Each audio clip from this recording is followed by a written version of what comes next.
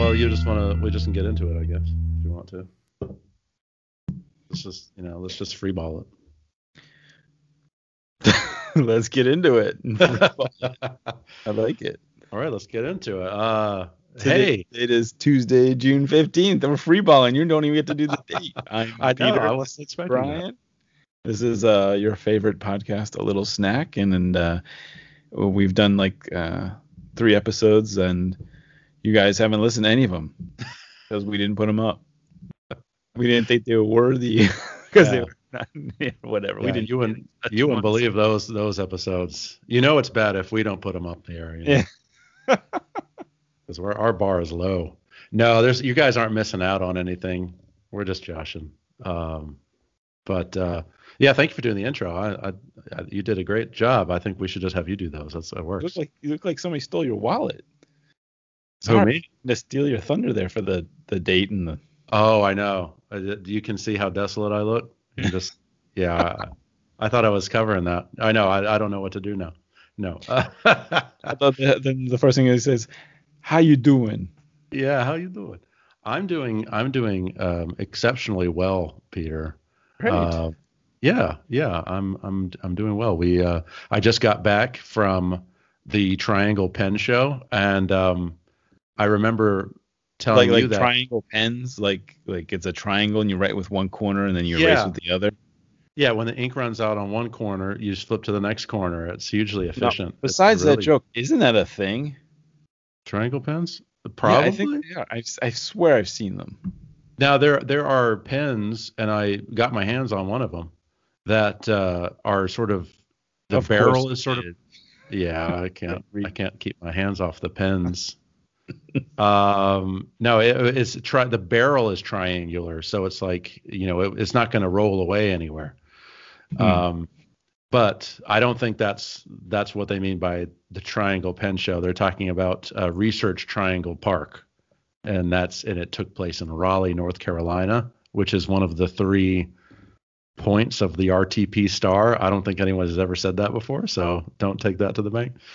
But it was a fine show. It was the first pen show, and I know we're getting so many people actually unsubscribing as I'm talking about this, so I won't go on very long. But it was the first pen show in the U.S., as far as I know, since the pandemic started.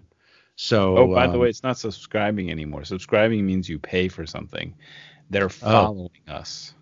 Oh, they're following. So you follow things now, like you follow a Facebook group or something. You follow this podcast. Oh, really? Okay. So following seems like it's so much less commitment. Well, subscribe means you sign below, right? Yeah, subscribe. Yeah. So nobody's signing below. They're just clicking something that they get a feed or like, hey, by the way, this is out. Right. Okay. All right. So follow. So we got a lot of unfollows just now. I guess that's what we got for pens. But yeah, so it was good, and I got a pen, but I don't have it.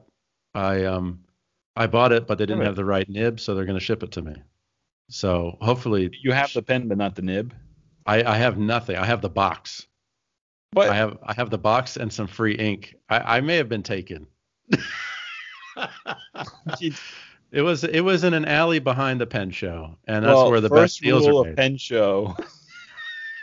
Is you buy a pen and bring it home, and you get the pen. I know there will be no one to blame but myself if I end up with no pen on this one. So I did a quick query. What I'm talking about is a highlighter, and the 3 corners is a pink, yellow, and green, and you pull it off, and it's a triangle shape, and it's a highlighter. Oh, so I wasn't wrong, but I'm not really right, which is basically what this podcast is about. Yeah, that's kind of the unofficial motto of this podcast.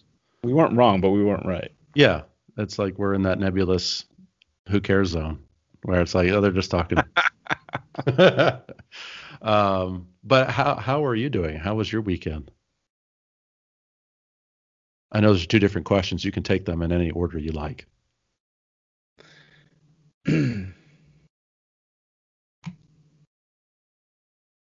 Don't let me rush you on this. No, I'm sorry. What was that? Drop that again. No, how are you? And also, how was your weekend? You can answer both or one or the other, whatever you like. I'm well. I'm very weird about coming out of pandemic stuff. They just announced Maryland's going to be dropping all the state of emergency soon. Oh yeah. Everybody's healthy. One's in camp, the other's waiting to go to camp, summer camp. Oh nice. Finished up graduate kindergarten, word up. Right on. Sweet. Except he's not reading yet, so not really word up. We're working on reading. He's on point with everything else. Math, he's ahead and all that, but reading, my youngest, he needs to catch up to get into the first grade.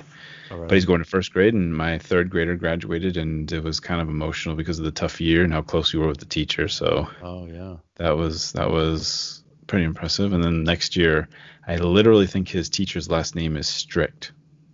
Oh my God. So fourth grade's when like homework really settles in, and answer every question correctly, or else you're out of there. So that's when it gets serious. Yeah. But hopefully he gets a different teacher. That's terrible. Yeah, so that's what we're looking forward to. But summer camp's coming up. We're looking to go. I'm going to go to the beach soon, and just wedding season's in full swing. So busy with that. That's great. Doing well. It's getting back to the pandemic stuff. I was like, I'm at that point where I have all these masks, but like I end up just getting out of the car and putting the mask in my pocket and going into the grocery store now and like getting stuff. And if I feel uncomfortable or I look at everybody else and they're kind of like, "What's up, Dick?" And do I put the mask on or not? But it seems like that's really leveled out. Like if you're wearing a mask, it's because you haven't taken the vaccine, right? Or you're just being extra careful, but you're not looking at other people like they're cross-eyed anymore.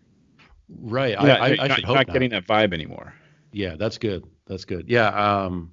It sounds like Maryland is kind of coming out of pandemic a little more measuredly, I guess, than Georgia is. Georgia's considered the pandemic over early last year. And that's so far the withdrawal from the sort of governmental and societal withdrawal from the pandemic in Georgia. This has been the only time I'm sort of glad I'm in Georgia, because as soon as I became fully vaccinated, I haven't felt worried about getting it. And happily, everything is already open. So I can go to the restaurants, go to the movies, and I think the first couple times out we would wear the mask, and then when we sat down we would take it off. But now I'm not wearing it anywhere because a few things. I'm vaccinated, and the Moderna is holding up brilliantly against sort of core COVID and all the variants.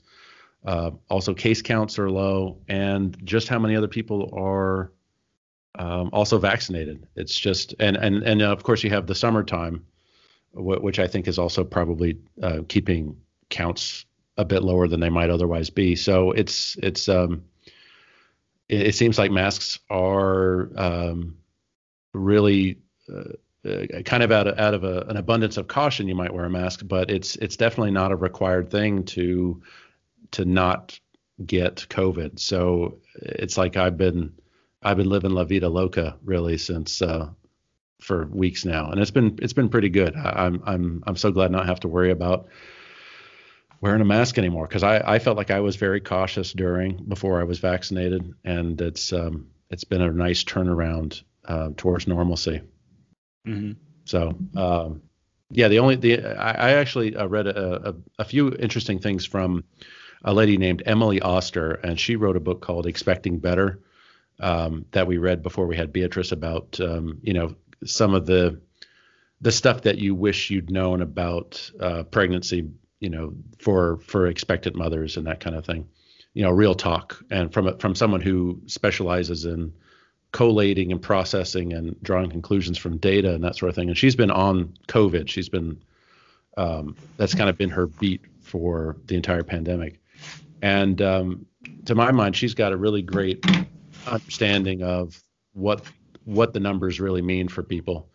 And I've been feeling, reading her stuff, I just feel very confident that the chances, the risks are there, but they're so low that it would be overcautious to really let them determine your behavior too much, and that just gets to be that sort of is more and more the case as the weeks go on. That's not to say that things won't change in the sort of lower vaccination areas, like my state and other southern states, as we get closer into the cooler months, or even they're saying sometimes the hotter months, because that sort of puts people back inside too. But so far right now, things are pretty good. Mm-hmm. Yeah. So yep, it's great. Yeah, it's weird. I was gonna ask you, do you miss COVID? do you feel like you miss it? Like Right. I was like, do I miss it too? I'm not sure how I feel. That's an interesting question. I kind of thought that going back to restaurants afterwards would be like this pure joy, revelatory experience, and the reality was, it's like, oh no, I remember this. This is just exactly like it was before. I'm alternately happy and bored to be at a restaurant, just like I always was. So that wasn't what I was expecting. But no, not really, because I feel like for me, our office is still entirely work from home. Mm-hmm. And I think that's in part because my office is very kind of hyper cautious about what they're requiring, which is nothing. So they're requiring no one to come in, they're requiring no one to wear masks, and they're requiring no one to get a vaccine. So that basically means, your level of risk is whatever you assume. So if you don't want to do it, stay and keep working from home. We're perfectly happy for you to do that. So I don't know how long that's going to happen, but the thing is that that's been sort of the major change in my life, is this constant work from home, never having to go into the office, and that's still ongoing. So I think I would probably have a better sense of whether I miss the pandemic once I start commuting again. And then I think the answer will be yes, definitely yes. Yeah, I've noticed already, like pulling out of our development used to be super fast. Now there's traffic both ways, and you're at risk for your life again. And it's very frustrating. There's some things I'm definitely to miss about it. Although it felt like every day was the same, there was some, you get used to routine, and it felt like, okay, I got this. Like every day is the same, and then something's a little bit different every once in a while. Right. Now every day kind of feels more of a struggle and a little bit different, in the first worldist way possible. Right. Not too life-threatening. Although we did just pass the 600,000 mark, I believe it was today. Yeah. For deaths in this country, which, if I forget at what number humans start to become numb at. Like they're more worried about one person being shot, or hey, in your state, that whole cashier. Was shot. Yeah, the cashier was shot. What do you know about that? The cashier was shot at a grocery store or something? Yeah, it was at a grocery store, and I guess there was a guy came in. And I guess he wasn't wearing a mask, and he got into an altercation with a cashier who was wearing her mask. And I'm not sure they knew exactly what had prompted it, but it sounded like either the cashier, had said something like, can you put your mask on, or something about to do with masks. And he pulled out, he got mad and left, came back with a gun, went to the cashier and shot her. She's dead. And he also shot a security guard. I think he hit him in the chest, and he was wearing a bulletproof vest, so he's all right. And then shot another cashier in the arm. But as far as I can tell, that's the first sort of mask rage killing that I can think of during the pandemic, which I guess is a little surprising given how prevalent guns are in this country. I don't think so. I think there's been more. I mean, I thought in Atlanta I thought they only shot Marvel in Atlanta, but I guess they shot cashiers too. That man. State, man. Yeah, there's been more shootings over this. There's been more hatred and anger over. Oh, sure, but have there been straight up deaths and killings over it? That's what I was like. Here we are at the end, and this poor cashier is just like, please put on your mask, and then gets killed. It's like, that's a COVID related death, in my opinion. No, that's serious. That's very true, I think. I mean, and to your point about, here at the end, how maddening is that 600,000 count? I think we were hitting 500 as the vaccine started to roll out.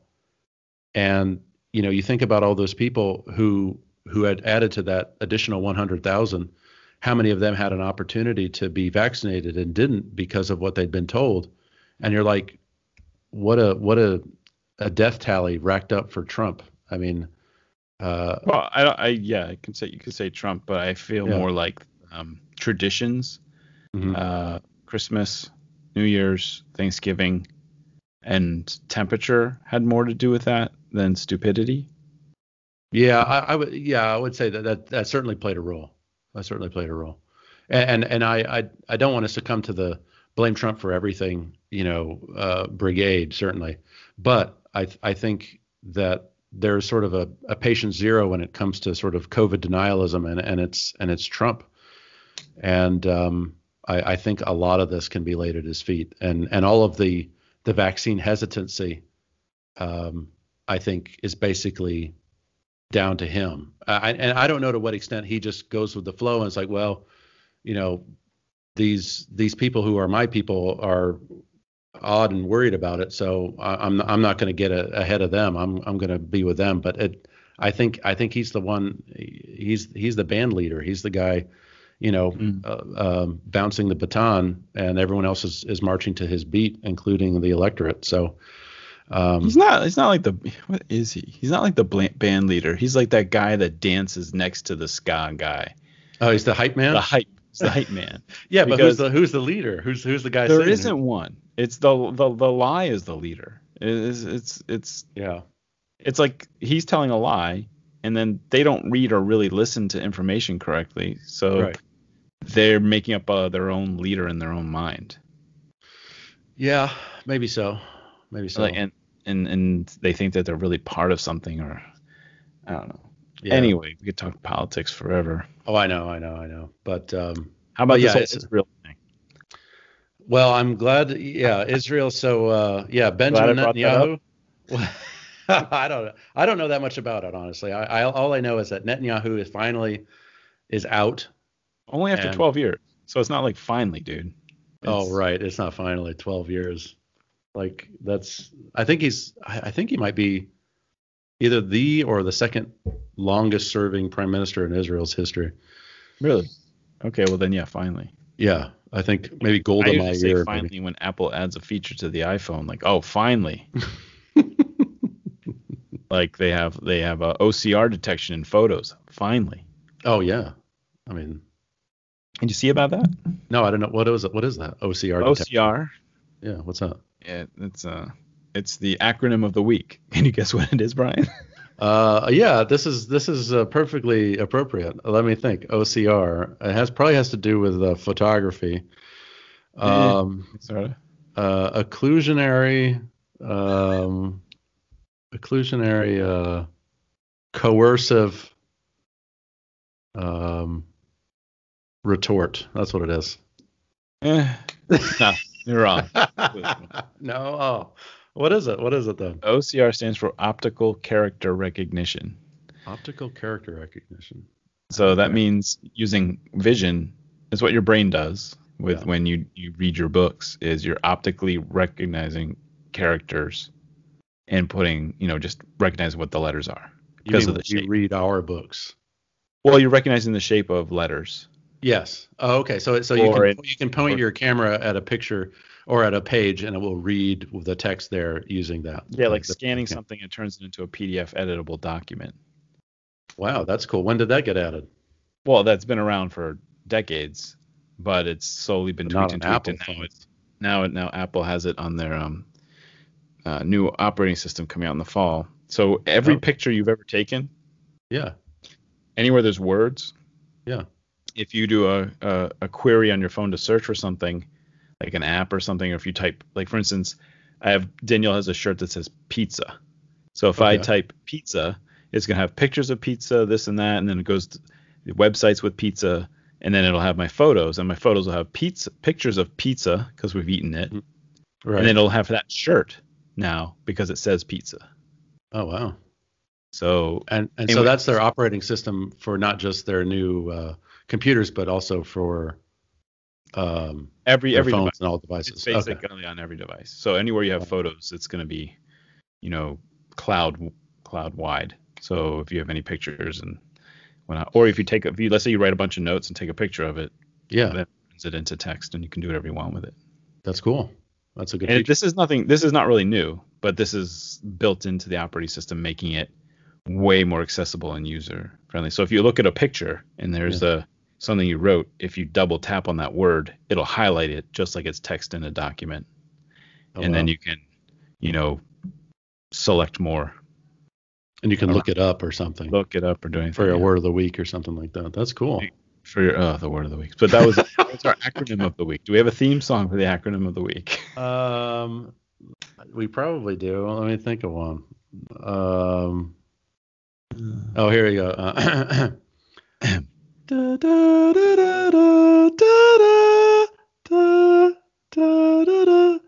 Acronym of the week. Little HP. Yeah, little HP. From JK. Little JK Rowling. So if you like that one, we can do that one, or else I can think about it for the next time, and we can have an acronym of the week with a better theme song. I could do it. I know tons of acronyms. Oh, okay. I guess if you gave me the general subject and then the acronym, then do you know what WAP stands for? I do. I do. But this is a family podcast, so what a song that is. What a song. What's your favorite thing right now, Brian? My favorite thing right now. What a great question. It's actually, if I can be annoying and nobody's friend right now, it's a book I'm reading, actually. It's called Shadow and Claw by Gene Wolfe, who I think was also a gossip columnist for like Entertainment Tonight, like in the 80s. So, but it's spelled differently, so it's not her. Sure. Neil Gaiman said it's the best science fiction novel of the last century, which in his view puts it ahead of Dune. Wait. When people say that, so last century is 1900 to 2000? Yes. Or the last 100 years, 1921 to 2021. Oh yeah. I think when if you say last 100 years, you mean that. So from 1921 to now. But if you say last century, I think you must be talking about the last straight up, 1900 or 1800. When was it written? This was written, I think it was like 1980 something. Let me see. It was written in 1980. So before Entertainment Tonight review. Yeah, before. So this was entertainment reporter Gene Wolfe's first foray into popular media, and then she got the gig with Entertainment Tonight. No, actually, Gene Wolfe's he looks like George Martin-ish type dude, and he actually died like 3 years ago. So I don't think that's a coincidence. Probably not. No. So why do you like this book? Yeah, that's a good question. It's about a torturer, and I think in a very far-flung future, and it's kind of interesting to call it science fiction. It reads definitely more as fantasy, but it's very sprawling, and the character is very interesting, and he's working in this castle, the Citadel, as a torturer's apprentice, so there's this portrait of what life is like for all the torturers. Was that a Disney movie? The Torturer's Apprentice? Yeah. I think Kevin worked on that one. Yeah. I think 100 years from now, you will probably see. Nick Cage is in it. Yeah, that's right. I remember that now. There are a lot of brooms with scalpels and drills. I remember that. But in any event, some high a lady of the court is put into the torturer's lair, and he's sort of the main character. The apprentice is tasked with sort of keeping her company, and he falls in love with her, of course.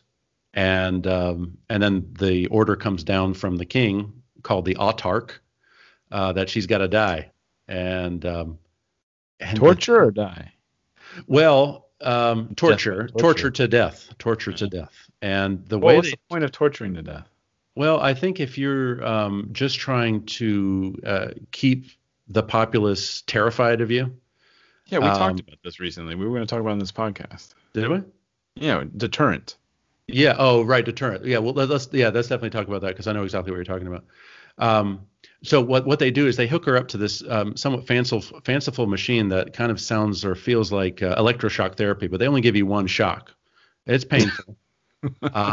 And then you're done. But for the next 2 weeks, you're going to start hurting yourself. You're going to put out your own eyes.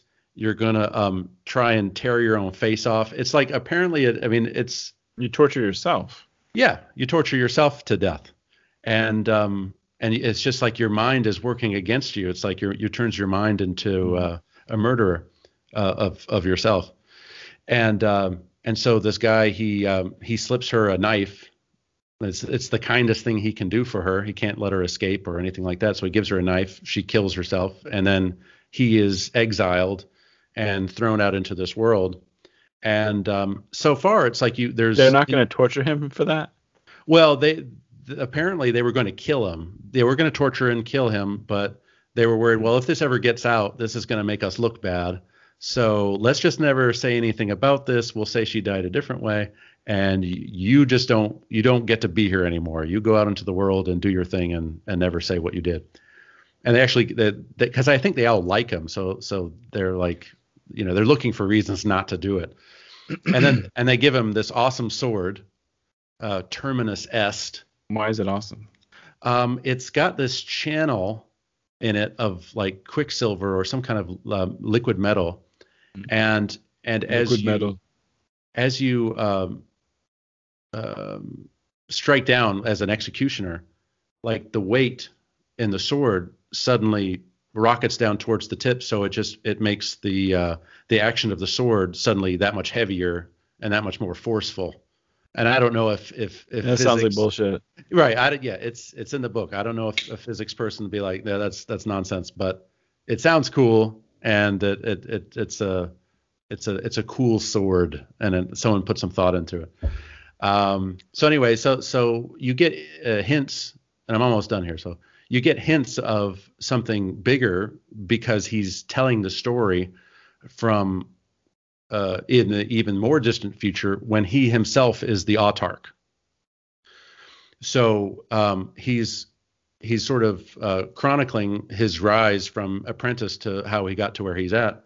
So that like what a journey this guy has been on, and in the meantime, you're just along for this ride. And the world building is amazing. The other characters are very interesting. It's very cinematic at times. It's definitely lends itself, I think, to another $300 million budget Amazon series if they ever decide to. It's just a fantastic read. And I've got 2 more giant books once I'm done with this one that I get to read, so I'm excited about that. But yeah, that's my favorite thing. Right? They're sequels, or? Yeah, it's a tetralogy, and I think the volume that I have includes the first 2 books, which are The Shadow of the Torturer and The Claw of the Conciliator. Don't let the titles scare you off. They're actually good. Yeah, I know. And then there's 2 more books that come after this that I'm pretty stoked to read. So yeah, that's the thing I'm enjoying most right now. How about you? What's your favorite thing right now? I think my favorite thing right now is Paramount Plus. Okay. Not the app, but the shows they have on there. I have endeavored to watch Star Trek Discovery, the first season. I got through it. Okay. And moved on to the second season, in which they took notes and said, here's what we need to fix about everything. Yeah. And they did, but they did it to 11. The second season. What do you mean? Every 2 seconds, somebody's in dire. There's always a clock getting started. Oh, okay. And the universe is always at risk, and only this crew can do it. And nobody ever really makes bad mistakes. So was the problem with season 1 that it was a little too slow, and so they've overcorrected by making it just like too action packed and dire and everything? Well, the problem with the whole show is it's not about what Star Trek was about, which was discovering new worlds and seeing social situations and relating to them science fiction wise versus how we'd handle racism now. Okay, right. Or whatnot. There's Right. still just like, hey, plot. We gotta, the ship's gonna blow up again. Right. Um, the ship can be anywhere in the known galaxy at any time because it has a what do they call it? I forget what they even call it. Some sort of, not a warp drive, but some sort of drive where it teleports anywhere. It's like, okay, well that kind of ruins canon. Oh, but then they Yeah. can't use it. Then they can't use it for long. Oh, that's still Like, kind of annoying. It's like what that's the whole gimmick. That's the whole thing that sort of captures your imagination is the traveling, the moving through the universe rather than just blipping here and there. yeah, there's no science behind the show. Right. A lot of fiction. But there's some better performances. The visual effects are fantastic. It's like Oh, great. you don't know that you're watching a TV show most of the time. It just, the visuals are great. Besides maybe their sneakers, they all, like Starfleet uniforms in Discovery have sneakers, and they're kind of a distraction. It's kind of like, hey, he's got sneakers on. That's weird. Yeah, it's a little weird. And I felt like, they're messing with canon a little bit too. They bring up some original series characters and storylines and episodes, and they tie into it before they've happened. mhm. And well, that's not true. Well, that gets really weird. Oh, they're messing with time travel and stuff. Okay, so the pilot for Star Trek was another captain, and it was very heady, and it wasn't very westerny. Like NBC wanted them to be more Western, and then they shot a new pilot with William Shatner because the other guy wasn't available anymore, I believe. And they started over and they did the show. But the first show was called The Cage, and The Cage was about the captain gets put in a cage, and these aliens are reading his mind and putting thoughts in his head, and he has to learn how to deal with them. And then move on from there. So that was pretty heady science fiction for the day, but it wasn't really action packed. No, it's a dude in a cage. So they shot it and it bombed, but then Star Trek got picked up and moved on. And in the first season, I think is it halfway? Or is it the second season? I forget. First or second season, halfway through, they decided to do, hey, we shot this whole pilot. You want to just re-edit it and tell a story? And for those of you, it's called The Menagerie, and it's a two-parter. And it's the one where Captain Pike, the previous captain of the Enterprise, is in a wheelchair and all burnt up. You remember seeing that guy? Sort of, yeah. Yeah. So they aired that, and it was one of the best episodes because Spock takes the ship, the Enterprise, out of Kirk's command and makes it go to this planet to take Pike to it, back to the planet where he was stuck in the cage. Anyway, Discovery, it has Pike as as the captain of the Enterprise currently, and he comes to the Discovery ship and he becomes captain of that ship to do this mission. So you get to spend way more time with the captain that you barely knew from the original series, and you only saw him in a wheelchair, really. Yeah. So it's really going back to the beginning of like Star Trek canon to tell these stories. Yeah, in a weird meta way, because Star Trek people first knew him as just flashbacks in the Menagerie episode versus the actual pilot, and then they're bringing the character in, and they cast it really well, so they give him a little more interesting depth to the character. That's cool. Was that who Chris Hemsworth played in the first J.J. Abrams Star Trek? Was that Pike that he played? No, Hemsworth played Kirk's father. Oh yeah, that's right. Yeah, he's James Kirk's father, and he dies. I don't remember what ship that was. Yeah, I don't either. And to me, I don't consider that really canon. But it's another. Does this show consider those movies canon, or is it just like completely separate from that? I felt like there was some overlap. They haven't touched those. Okay. I think the secret sauce to Star Trek is it's a TV show. Movies are stupid. Now, are you saying that because you've come to that conclusion from all the good TV that you've watched and all the bad movies you've seen lately, Well, or because they don't make money. movies don't? I mean, this like Star Trek Star Trek 4 made money. Yeah. Star Trek 2 did okay. Yeah, but the other ones were then, bad. That's why they didn't make any money. They were bad. Well, what does God need with a starship? Yeah, that's a bad When movie. you start asking those I saw questions, that in the theater. That was a bad movie. I saw that in the theater by calling up my local radio station and winning tickets to see it. Oh, damn. That's pretty cool. Yeah, and no, you were invested. You wanted to like it because you had won tickets to see it. Yeah. I saw that as part of a double feature with Indiana Jones and Last Crusade and Star Trek 5. Yeah.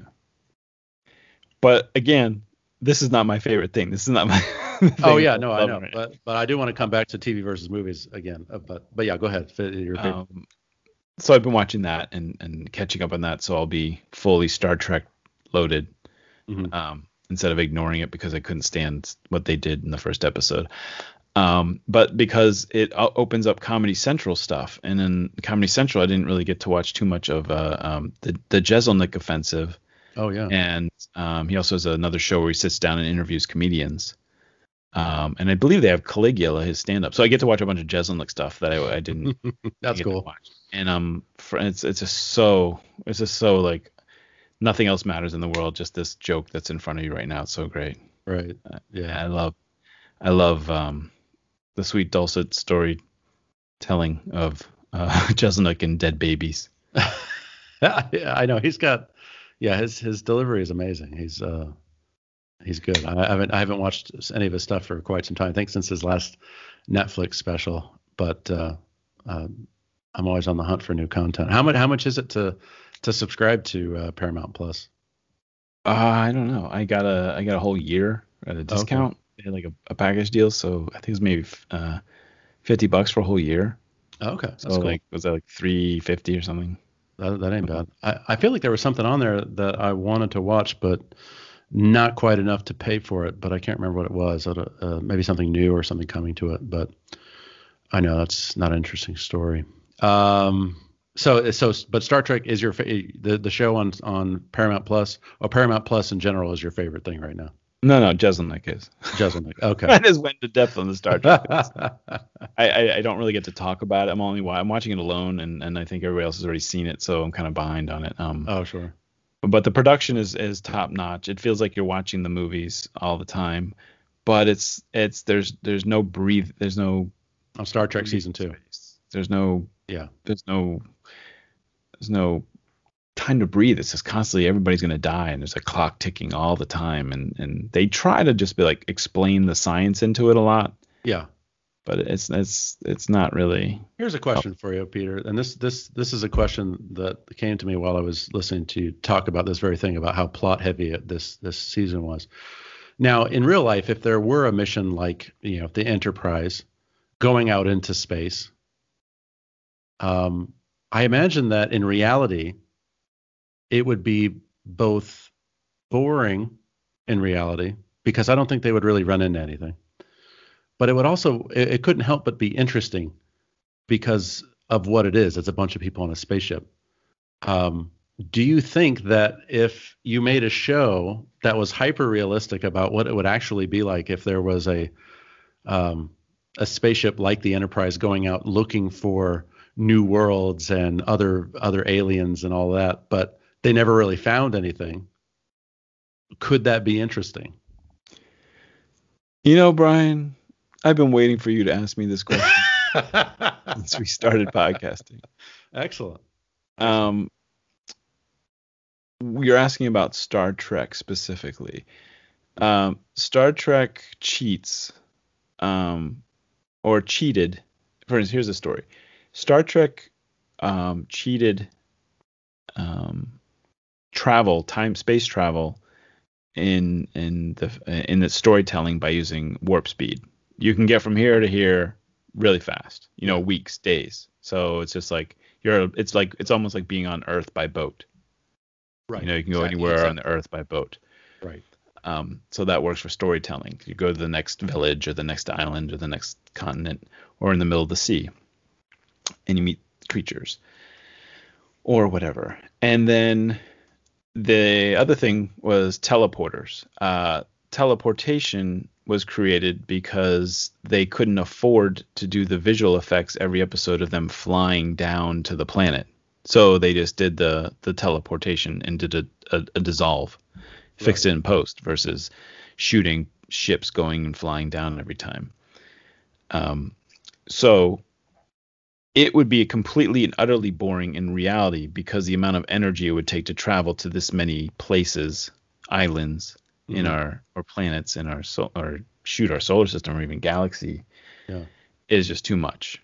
Right. And I think a lot of science fiction is realizing that lately with the movies that are like, we have to leave Earth and we have to go into space, and it's just droll. I think we talked about this. It was like I think it was a foreign film I told you about where they were going, the ship was going to Mars, and then it got knocked off course and it couldn't change course. And then these people lived for like a few hundred years and they all die. Oh, that sounds familiar. Was that Russian?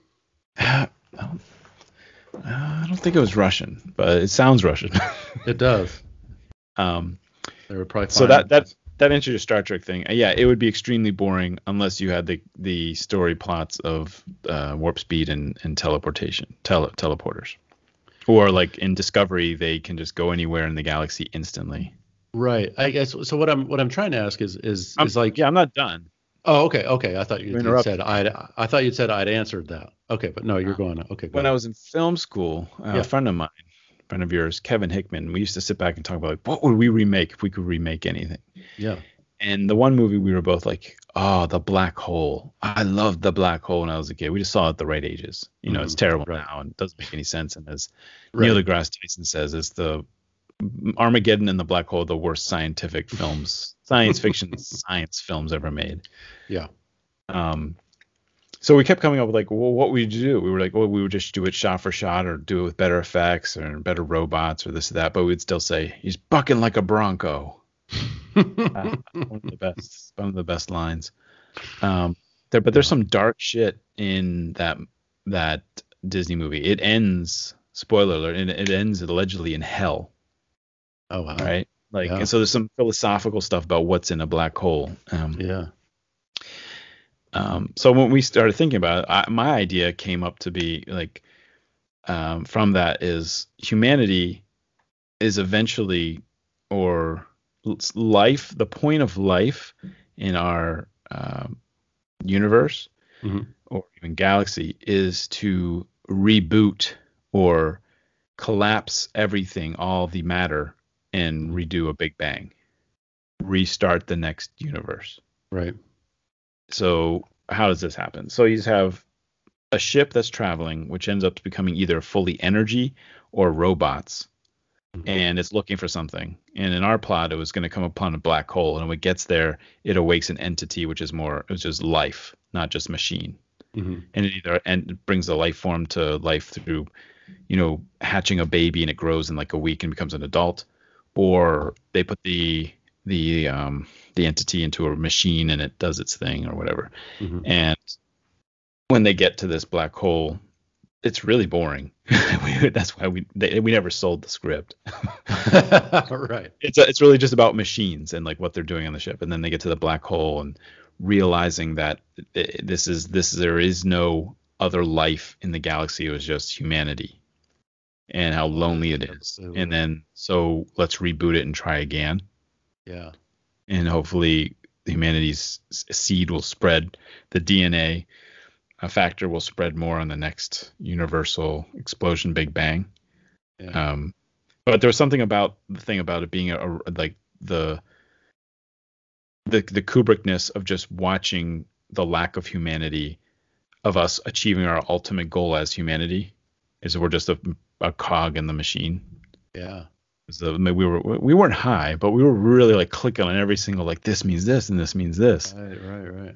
And so that's also my personal philosophy, is the point of life. We have all this matter around us and all this energy that we can't see or feel. And what's the point of it? And a lot of people prescribe religion or something to it. And a lot of scientists just like to ask questions about it and just keep finding more answers. And when you find more answers, you just have more questions. And I like my science fiction idea is that the whole point of life in the factor of all this matter, because it can actually end up controlling matter, is it will create another Big Bang and or multiverse or something like that. Mm-hmm. That's what I've been dying for you to ask me for. I do remember this idea. I think it's cool. I remember the robots on a spaceship, and I think something about like it's sort of open to space because the robots don't need like enclosures or anything because they don't need Yes, air. yeah, that's right. You remember Yeah, that? I do That was remember really that. like it's not a ship, it's not a bubble. We don't need air. It's not a fish out of water. They're just everywhere. Yeah, yeah, We'll let a designer go for it. There's no friction in space. They have energy to stop radiation or and shields to stop matter from hitting at rocks and things, and like just like it would be like something you'd never seen before. Or right. again, if it goes the Star Trek route, which Gene Roddenberry believed this with his science fiction writers, is that eventually thought becomes matter. I mean, thought becomes energy. Matter is just our temporary form right now, our cells, our atoms, and everything. Yeah. Eventually, we're just going to become energy because matter changes through energy to something else. So it's the middle state. So eventually, we'll just be in the middle state, and that's kind of like the Q, Oh, sure. which because I don't know if I told the story before, the Q were in the first episode of Star Trek: The Next Generation, which was only about the first episode was originally only about the Enterprise coming to a planet and that planet having a city that they were going to emit into the Federation. Mhm. But then they learned that something's wrong with that city, and it turns out that the city is an actual alien ship that's alive, like an animal, and these people are torturing it to make it stay there so they can live their life and taking advantage of it. And the Oh Enterprise man. learns about it, right? Yeah. That's very Star Trek and Gene Roddenberry. Like, here's a great story. Yeah. But then the studio comes in and says, no, no, we need a villain. So Huh. hence on the way there, they run into Q. And that's one of the few times in my life where I think they were right. Studio people were right.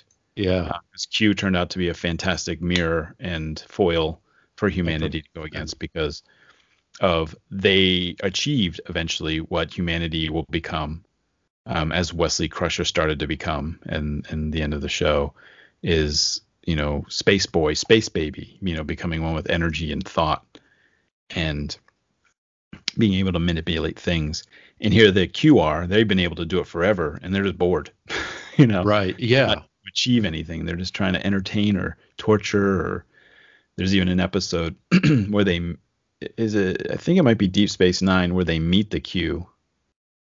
Oh, does the Or- Q? But it's not played by the same actor or the same actor. right. There's a few Q, Oh, okay. and their home is like a dusty bar in the middle of a long road, like in Arizona or New Mexico or something like that. That's what it Yeah. feels like. And they're bored and they want to die and they can't. And it's just Yeah. sad. Um, That's so interesting. That's something actually Frank Herbert talks about. The boredom with his novel God Emperor of Dune, because Paul Atreides or Muad'Dib's son, Leto the second. He ends up putting on these baby worms, and they start to grow, and there's like a symbiosis, and over time he becomes like this worm human hybrid god thing, and he lives for thousands of years, and boredom is such an important component of trying to understand this guy. And I don't know, you rarely see it touched on in sort of media, but boredom, kind of like what our listeners are probably feeling right now. But it's such a fascinating thing, especially with like sort of long-lived entities that you encounter often in science fiction. It's like, what would it be like to live that long? And it's like, well, probably pretty boring. Which sort of brings me back to like, a as fascinating as it would be, and you would just want to be a fly on the wall of a Starship Enterprise, trekking out into the space. But in my view, I think most people's view, you wouldn't be able to find anything in the lifespan of any character on the ship, right? So it would be a boring show about a fascinating thing. And would there be any way to sort of televise that in an engaging way without just making it into I don't know, Grey's Anatomy in space or something, where it's just concentrating on the relationships. I don't know if I'm saying it quite right, but no, you are. It would just become a human condition thing of traveling, yeah. being in close quarters and waiting for something to happen and making sure the thing you have doesn't break. Yeah, I wonder if it would be that, or imagine a movie made about the current space station with the guys that are on that, where they're just doing their work. ISS, the International Space Station, ISS, and they're just going about their day, and nothing goes wrong, and that's it. So, on one hand, fascinating. Humankind is orbiting the Earth, doing space experiments, but nothing is happening up there interesting enough to engage the attention of anybody for even an hour or two. I mean, Tom Cruise is going to go up there and shoot a movie. Yeah, but he's going to have to make a bunch of stuff pretend to go wrong so that people will watch. Right? How's it? I can't wait. There's going to be that shit. He has to run in every movie. Right. How's he going to run with gravity? He's going to be running in the middle of the space station, not touching anything. Just going to have that look on his face. He's going to be on a spacewalk, and he's just going to be pumping his arms and legs, just like going nowhere. Exactly. But with that determination that the Cruise has. Yeah, he's going to make it look cool somehow. Just like huffing and puffing in his little spacesuit. That's going to be great. Now, before we move on too much further, I wanted to ask, I felt I detected, and correct me if I'm wrong, but I think you've alluded to this in episodes past, that your preference, we'll say, has been for TV, and your interest in movies has seriously waned. Is that the case? Are you coming even more around to that, where movies are dead, or what are you thinking about that right now? Yes.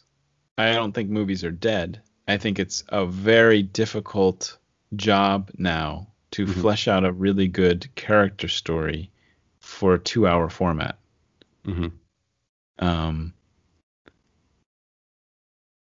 There's so much more storytelling can be done with more time when you fill up more time. It's a screenplay is usually a writer, and then you get the producers. I mean, nowadays they have tons of people just advising on scenes, and so many people in big productions. You have that, but if you did an independent film, it's really just a snapshot. Or I would call it, the current equivalent today is a live photo. You take a picture and there's a still. I'm going to watch that. You press the live photo and then you see a little bit of action. You get a feel for what it is. I hear somebody yell somebody's name in the background. What's that song in the background during the live photo?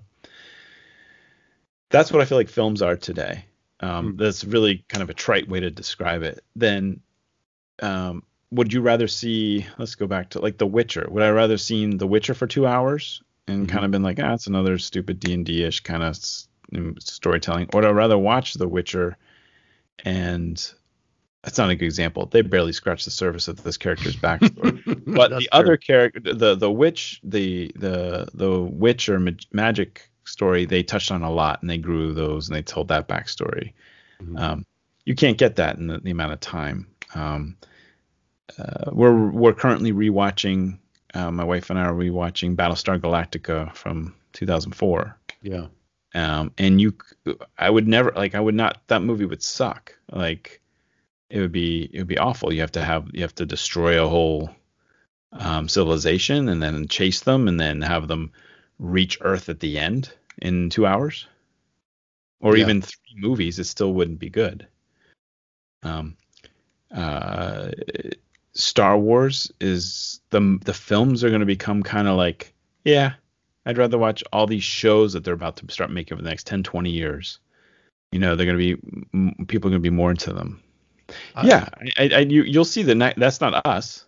I mean, there's going to be these kids growing up. They'll be Star Wars, blah, blah, blah. But they're going to be The Mandalorian they love. They're going to love Baby Yoda because they're going to grow up with them at that age and that hormone time. And they're going to remember that more. Right. Yeah. And there's going to be so much more of the stories to tell. Look at Dune. Why didn't he just write one book? Well, I mean, that's true, but all you need is the one book. Everything else is just sort of, variations on a theme, and for Dune nuts like me, it's like you're into it. You'd like to watch it, and eventually those could be a good films in and of themselves. And I hope they want to see it. You're going to see this Dune movie, which is only half of the first book. Wouldn't you rather watch a high budget TV show? No. Why No, not? my personal thought right these days is just like I'm sort of fed up with TV. Like the idea. Wait, when you're saying TV, what do you mean? A TV is a television. It's episodic. a device. I'm thinking of episodic programming that extends a story, in some cases artificially, I think often artificially, to an expanded length. Okay, can we stop there for a second? Yeah, sure. Yeah. Yes, it used to be 24 episodes in a season. Yeah. Right? Yeah. Now it's like Netflix is down. Netflix was like 15, 13. Now they're down to 8. Right. And even in 8, there's a 1 or 2 throwaway. Right. So you're pretty soon you're getting close to movie length. But when you cut out all the fat and you just let the leanest possible meat, that's the movie. You talk about how much better it would have been, or how much worse a show would have been had it been a movie. And it's like, well, what about something like The Godfather? I cannot imagine that being stretched out for 3 seasons to get where it was. I can watch The Godfather with joy in my heart over and over again because it's so concise. It gives you the illusion of sort of languidness of big moments in space, but it also injects these moments of action. It gives you the illusion of creating an entire world in the same way that good TV shows do in 3 or 4 or 5 or 6 times the time. There's a Godfather episodic coming. Yeah, I do, because right now TV is the thing, and it's not because, TV just turns out to be the best possible vehicle for these stories. It's because no, they have all of this time, and these streaming platforms need content because they need to put it all out there. But in terms of the art form, I certainly think that there is a place for TV and certainly a place for movies, but I feel like the sort of shift away from movies as being a kind of an inferior way of doing it sort of bespeaks a laziness in the filmmaker class to some extent, and I just think it's more financially driven than it is artistically driven. But the things that you can achieve in a TV show with many hours can also be achieved in a 2-hour film, and have been. I mean, Raiders of the Lost Ark is not a snapshot. Doesn't feel like a snapshot to me. In that 2 hours, Spielberg and Frank Marshall and Lawrence Kasdan were able to create out of whole cloth an entire world, suggesting depth and scope where maybe there wasn't any explicitly, but because of the skill in their filmmaking, they created that. And I feel like that is an art form that you may be right, it's not really happening much these days, even in the movies that are made. And I think that's too bad. I think that I would love to see, instead of these great filmmakers being pulled into Netflix to, hey, make this show, keep throwing them into making features again. It's just like, because speaking selfishly, I just want the damn thing to be done. I don't want to devote a story. I don't really want to devote 10 hours of my life to this or that story. What else are you doing with that 10 hours, Brian? Anything else? I'm creating my own stories. I'm drawing. I'm reading other things. It's like it's all too much. We all have these to-do lists of TV to watch, and we're all, I don't know. I mean, I know I'm behind, and they all feel so important. But then at the end, here's another thing: a game, and I'll shut up because I know I'm monologuing here. But Game of Thrones. Okay, I'm the monolith.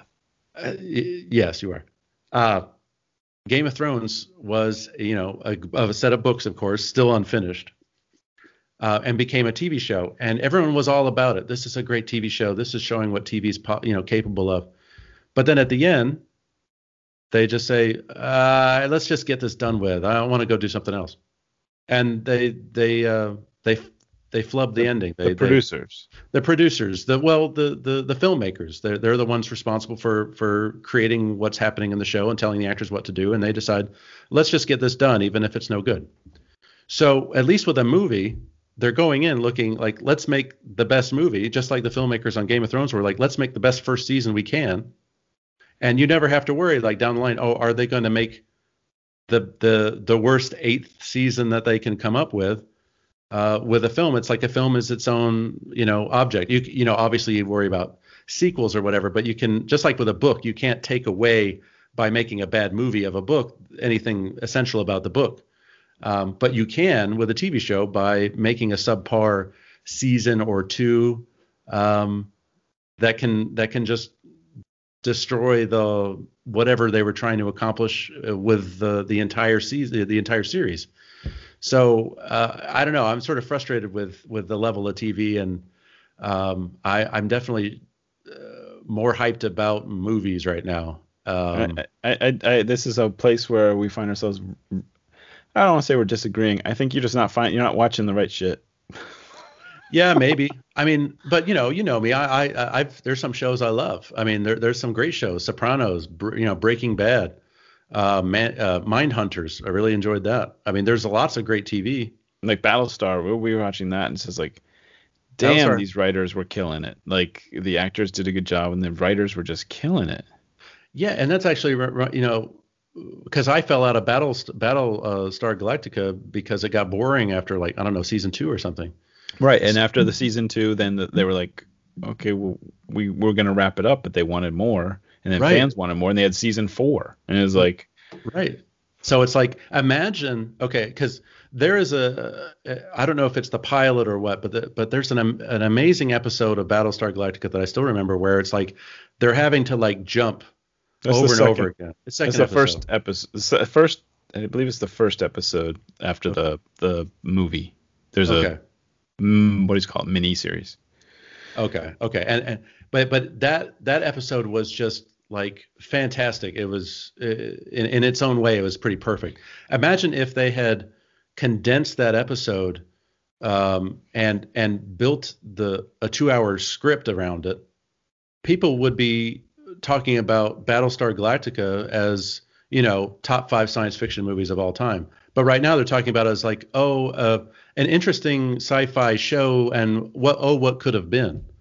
And that's the sort of danger you get with TV because, you're not going to keep capturing lightning in a bottle every season. Some do, but a lot of them don't. And it can be kind of a big risk. Whereas if you've got that nugget, that thing about your show that's really great, your story rather, that's really great, why not just put all of your effort and your talent into a tight 2-hour movie where you can sort of go wild and then it is what it is. You put it out there and instead of just sort of letting it sort of drag on and be subject to the vicissitudes of the economy and fans' wants and needs and likes and dislikes, and just kind of leave it hanging out there.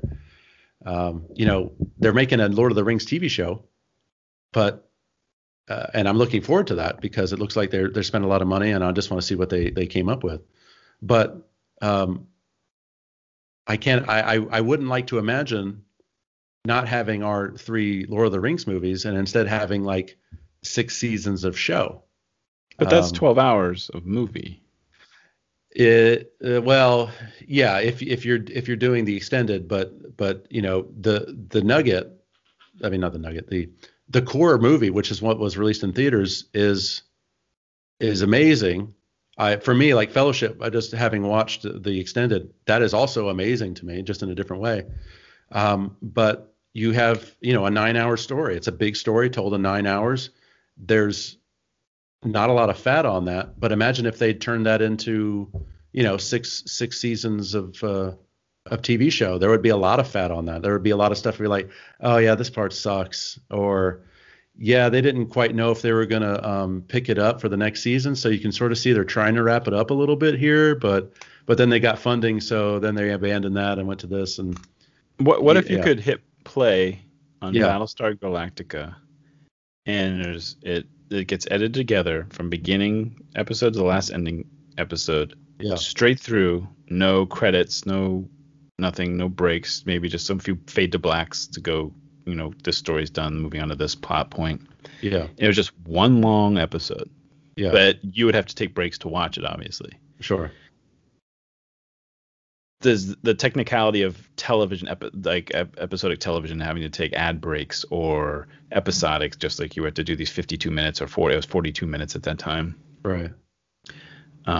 Just quick side note, the average episode length of an original series Star Trek was 53 minutes. The Next Generation was 42. They had to fill 10 more minutes per episode, which is a lot. Yeah, that is. So what if there was something like that? Like, what if you could watch Lord of the Rings from Hobbit straight through to Return of the King? Wait, like watch a TV show straight through, or watch a set of movies? Right, no, just one thing. Like watch Godfather. Like The Godfather has been recut. It's been 3 movies. A number of it's times, been recut to be one movie. Yeah, and then they just recut. He just recut Godfather 3 apparently, and apparently it's a much better movie. I would still like to see that. No, the episodic. Is it the length that's bothering you? No, it's not. I think it's the narrative flab. It's the at least on broadcast TV. Of course, you have the 4 or 5 act structure. Do you even watch broadcast anymore? Oh, I cut the cord, by the way. Oh, did you? Good for you. Yeah, something that happened in the last 2 months we didn't talk about. Yeah, I cut the cord, so I'm not watching it, but I'm not watching any of that.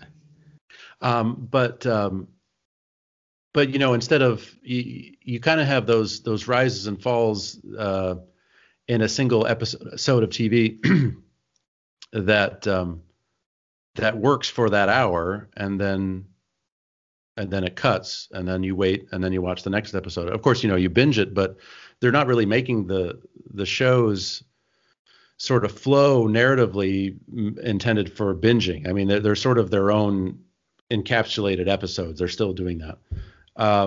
Yeah, that's what I was trying to say, getting away from the episode thing. Like, if I'm going to watch a season, I'm going to watch the whole season and just stop where I want to stop. It seems like they're chapters, obviously. Right. But right. Why do I have to go through the credits and everything? Yeah, that's true. I get it. There's unions are involved and blah, blah, blah. You get into the business aspect of stuff. But as a fan of storytelling, like, can I watch the whole thing without? I would love to watch something where it's just nonstop, and I'm just hitting pause and coming back to it over and over, like a good book, like Dune. Right. Well, it's like thinking of, for instance, Stranger Things. Like, and I thought that the season 1 was a great season of television. I can imagine that being recut in a way to make that 2 hours. Yes, make that into definitely. A 2-hour movie. He gets kidnapped. They find another world he's in. They go in like Poltergeist and pull him out. Right, and that would be a great movie. And instead, it's a sort of a well-considered TV show. And I don't know if part of, and this might be now that's us, by the way. And Hollywood is changing because money used to be film, not TV. Right. Now it's flipping. There's a lot of money going to TV. 300 million. Is it 300 million or more for Lord of the Rings? Oh, I think 300 million is that's about right. It's a lot. So more money is going to that right now. And then we grew up with TV and film. My kids are growing up with streaming, so everything's just available right away. They only have the attention span for something like 2 hours or an hour. Right. Yeah. But us, we're doing the binging, and you're saying you're getting tired of binging, and I think you're getting tired of binging because make it stop. I just want I want a well-written story where somebody doesn't need this much paper to write it. They just edit, get it nice and tight. In essence, yeah. So because drop the film thing and drop the TV thing and just do storytelling. Well, yeah, I guess sort of like what does the story that needs telling, what does it require? And I think often it doesn't require much more than 2 hours. It might maybe a little bit, but don't go to Netflix and say I want to make a 4.5 hour movie unless you're Scorsese. Then they'll give you say, oh yeah, do The Irishman. So by necessity now, they don't have to make 24 episodes, which is great because that's a lot. And I've heard complaints now that they're only ever having to make 8 episodes, which for some people feels like too few episodes. But for me, the issue is that like with like The Mandalorian, for instance. To me, and I know some of the folks that listen are big fans of The Mandalorian, and I certainly like aspects of The Mandalorian, but it's very much to its roots a TV show with very repetitive storylines told over and over again, so people can watch, a similar story happening again and again and enjoy that in a kind of leisurely fun way. But it's not a Star Wars film. And I feel like what the studios are seeing are the movie shift over to TV. And I think the artistry often, and this is the case no matter if it's a movie or TV show, the artistry always follows the money. It's not the money following the artistry. And if it is, it's very rare. But I feel like it's easier for the money, the artistry to follow the money in TV than it is in movies. Mandalorian didn't need to be that long to tell the story. It's talk about an artificially but the expanded set of a story. It's just like, and that's the sort of thing I'm talking about. Like, stop holding out on me. There's so many other stories I can watch. Why do I need to watch hour after hour after hour of this thing with just a few narrative little gems, but mostly just churn? And maybe it's just me getting older and getting bored with the same stuff that might have interested me in the before times. But it's all feels like I feel like I'm being inundated with it, and especially with this sort of general feeling like, oh, theaters are a dying thing, they're going away, it's all going to be people watching on their 32-inch HD TVs. I guess watching it while you're doing something else, and it's just like, where's the art in that? How do you get to be a classic anything when it's just something you have on the background? And that was another thing I was going to say, is like, what if the thing that helps make a story, a filmed entertainment classic, is the rewatchability?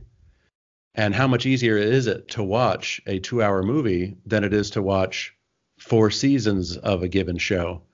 And over time, the respect and reverence for a given piece of filmed entertainment is the accumulated number of screenings or viewings that has undergone. And so with a movie, that's many more. With a TV show, unless it's The Sopranos, which I know has, since the pandemic, has been sort of getting a rewatch by a lot of people. People are not going to invest that amount of time a second time, and certainly not a third time. So is the culture, is the filmed entertainments that are being produced, are they going to become disposable and ephemeral more so than the movies that really, at least for our generation, and I'm sure generations before us, really kind of defined our love of culture? Are the shows going to do that? And I don't know. I think rewatchability might have something to do with that. Back to your question to me, yeah, which was, you seem to take it and answer for yourself there. I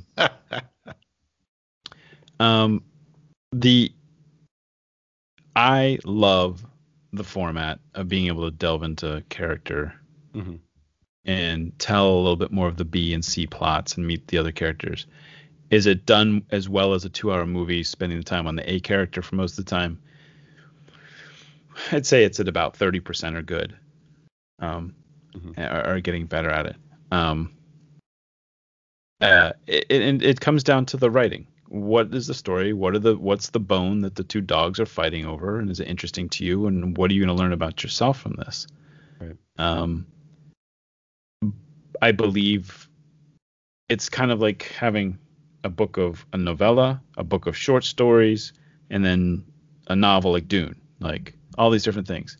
It's just more to choose from, and you can grab more from it because there's more options, and they're all at your fingertips. And yes, they're not in the theater, but technology, we're not going to be. I think yes, less people are going to be going to movies because they're going to get bigger screens and be at home and get more inside our heads and our devices.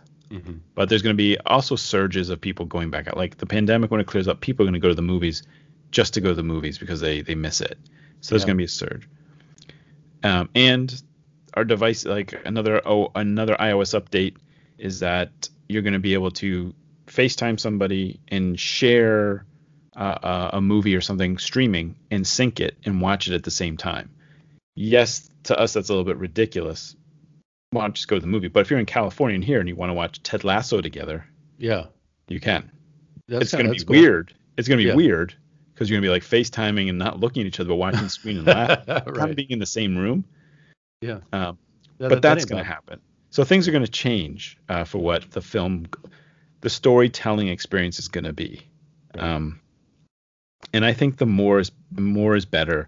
We need to have this period of too many writers, too many stories, too many characters, and some will flesh out to be good and rise to the top.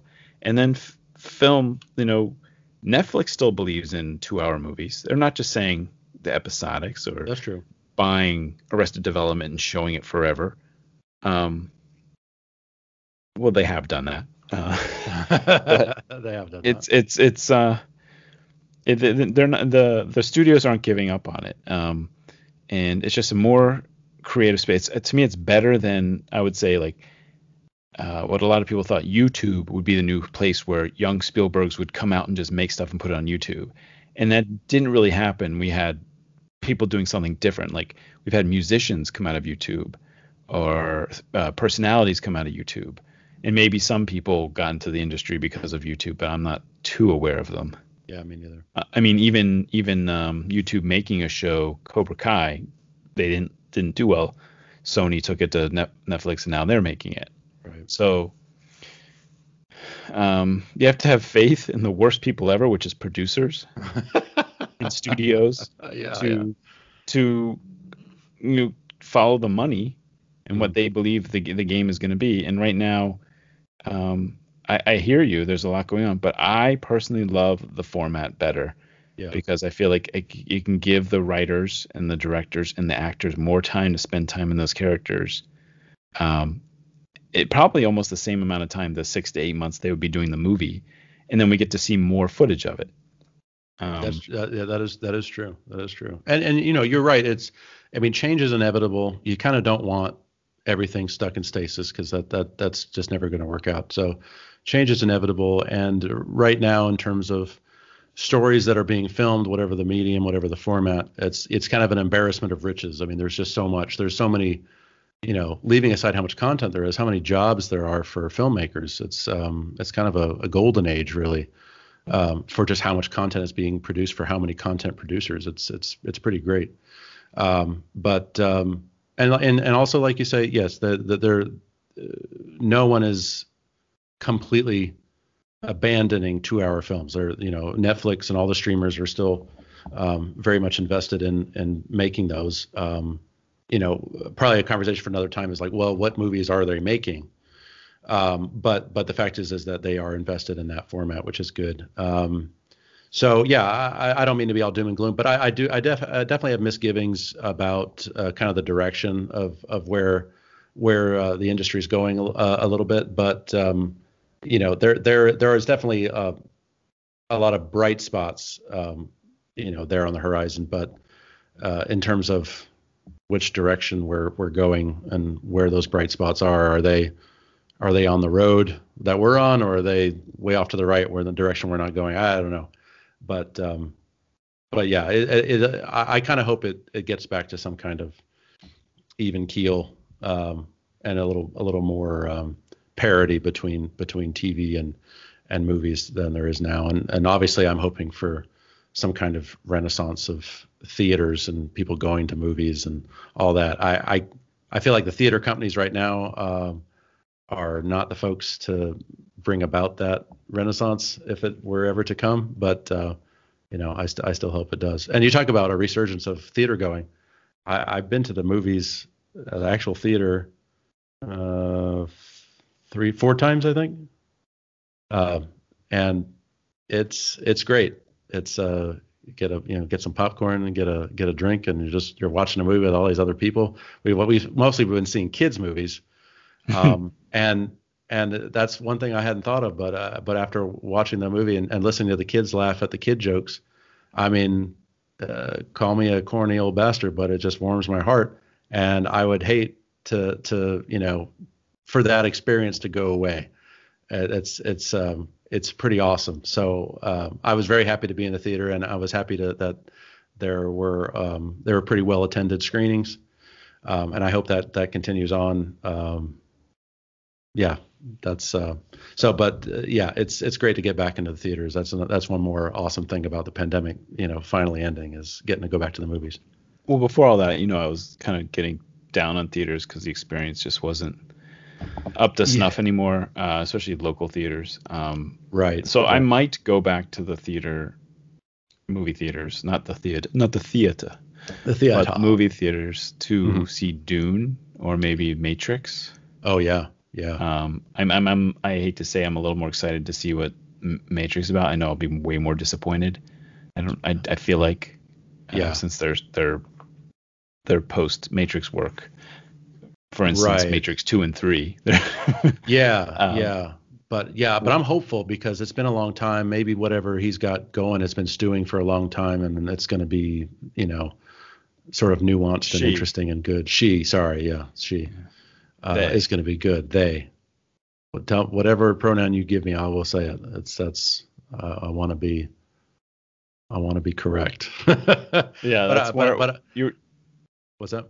You mentioned aging. I think you're not afraid of change. It's a change in the industry. It's going to be a benefit to just about everybody except people who are looking for. I only want good things to be on when I want to watch them, and that's really difficult to find. So there's the searching for stuff to find, or where are the classics now? Right. Like for instance, I think The Matrix is a classic now. Yeah. It's 22 years old, and even though we saw it, we're like, none of these ideas are really new, but the visuals were really cool, kind of new and cool, and they did a fantastic job. So it's a classic now. Yeah, definitely. What's a classic from the last? I mean, I guess it's a dumb question because the classics kind of don't really get that definition until they've been around for a while. But I mean, do you, given what you've seen of the last 2-3 years? Is there a classic film thing that happened in the last 3 years, or a good candidate for that? And I'm glad you didn't ask me this question because I can't think of much. So I go right to classics. I think of Frozen. I think is a classic. Unfortunately, because I don't think the storytelling is very good, but everything else about it is good. Yeah. That's an example. And then live action. The classic. Trying to think if there's been any characters or. Yeah, I'm trying to think too. I can't think of anything. I don't think that's like damning or anything. Like, the industry, they can't produce anything. But nothing. Maybe nothing I've fallen in love with. Here you go. This will help you argue your point. Yeah. The Walking Dead. Yeah. Okay, we get it. Yeah, we get it, but it's like the first season, like it's something about a virus, and then they're not interested in finding out anything about the virus after the first season, right? Because they can't do anything about it, so they just live their lives, and they live poorly. Why did they keep going? Why would you keep going? Right. So yeah, there's an example of and you could see in the numbers showed the drop off, but they were ready to pump millions of dollars into it still, and then they're totally losing money now, I guess. Probably. But there's an example of something that should have. Yeah, that would. I mean, that could have been a Frank Darabont movie. Imagine Walking Dead. Imagine The Walking Dead instead of a television series. We'll just say like 4 films. Well, Frank Darabont would say, "Here's a movie." Yeah. Or we have all these characters. Let's flesh them out and let's make more money for the crew and everybody and residuals by doing this. There's the business aspect of it. Sure. You can sell one DVD for $18, or you can sell the box set for $40. Right. But that's maybe it's that juxtaposition is the sort of the thing that I just object to. It's I mean, I guess if you love a thing, you're happy that it's got all that many more hours. But on the other hand, I kind of love the intensity and focus of a thing that is managed to be so indelible and kind of haunting in just the space of an hour and a half, 2 hours, and maybe a little bit longer. I just think that there may be even more artistry in that to tell your story quickly. I know we're getting back into relitigating that, but I'm really interested in your question of a recent classic, and I just Googled recent classic movies, and I'm looking at them. Yeah. All the Marvel movies, they're not recent classics. The closest would be Black Panther, because it meant so much at the time or something, but the storytelling is not classic. Right, I wouldn't say so. I would. So ignore those, and then I'm looking at all the other names of these movies, and none of them are calling to you. What's the closest thing you think of that list that you're looking at?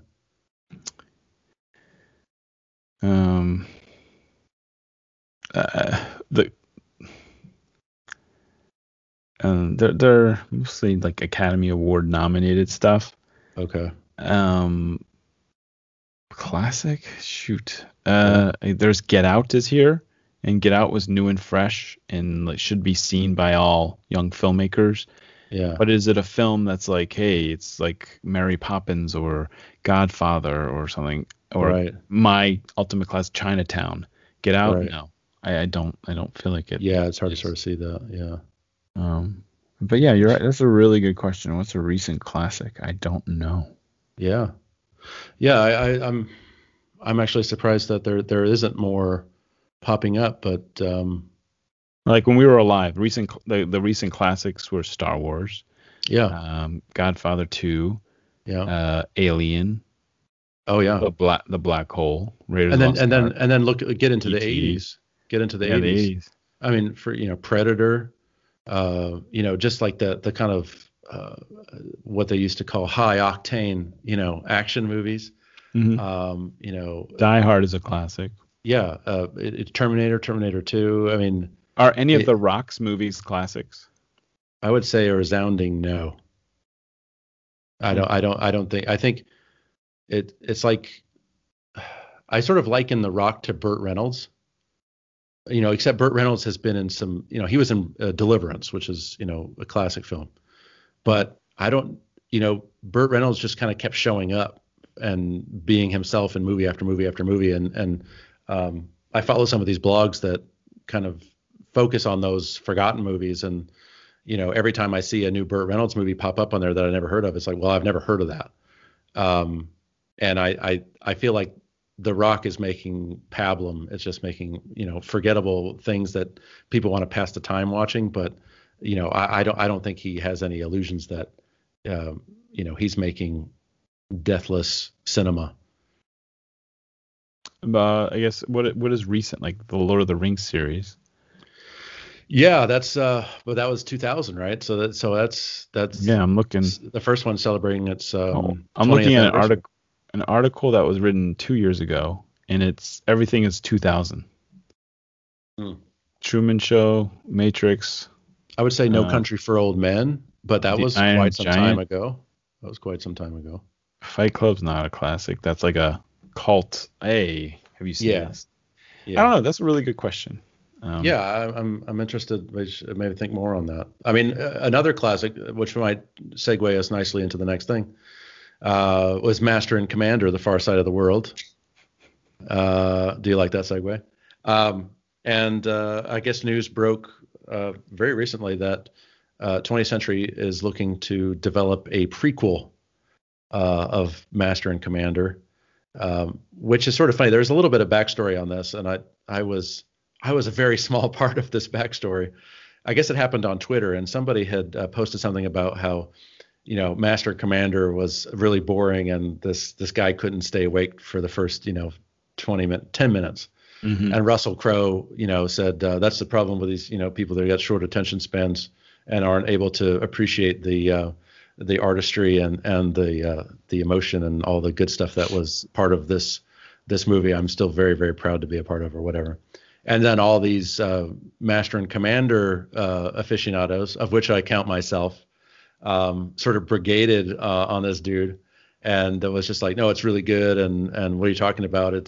Honestly, I don't know what he's talking about. The first 5 minutes of that movie is kind of like Saving Private Ryan of the Napoleonic Wars.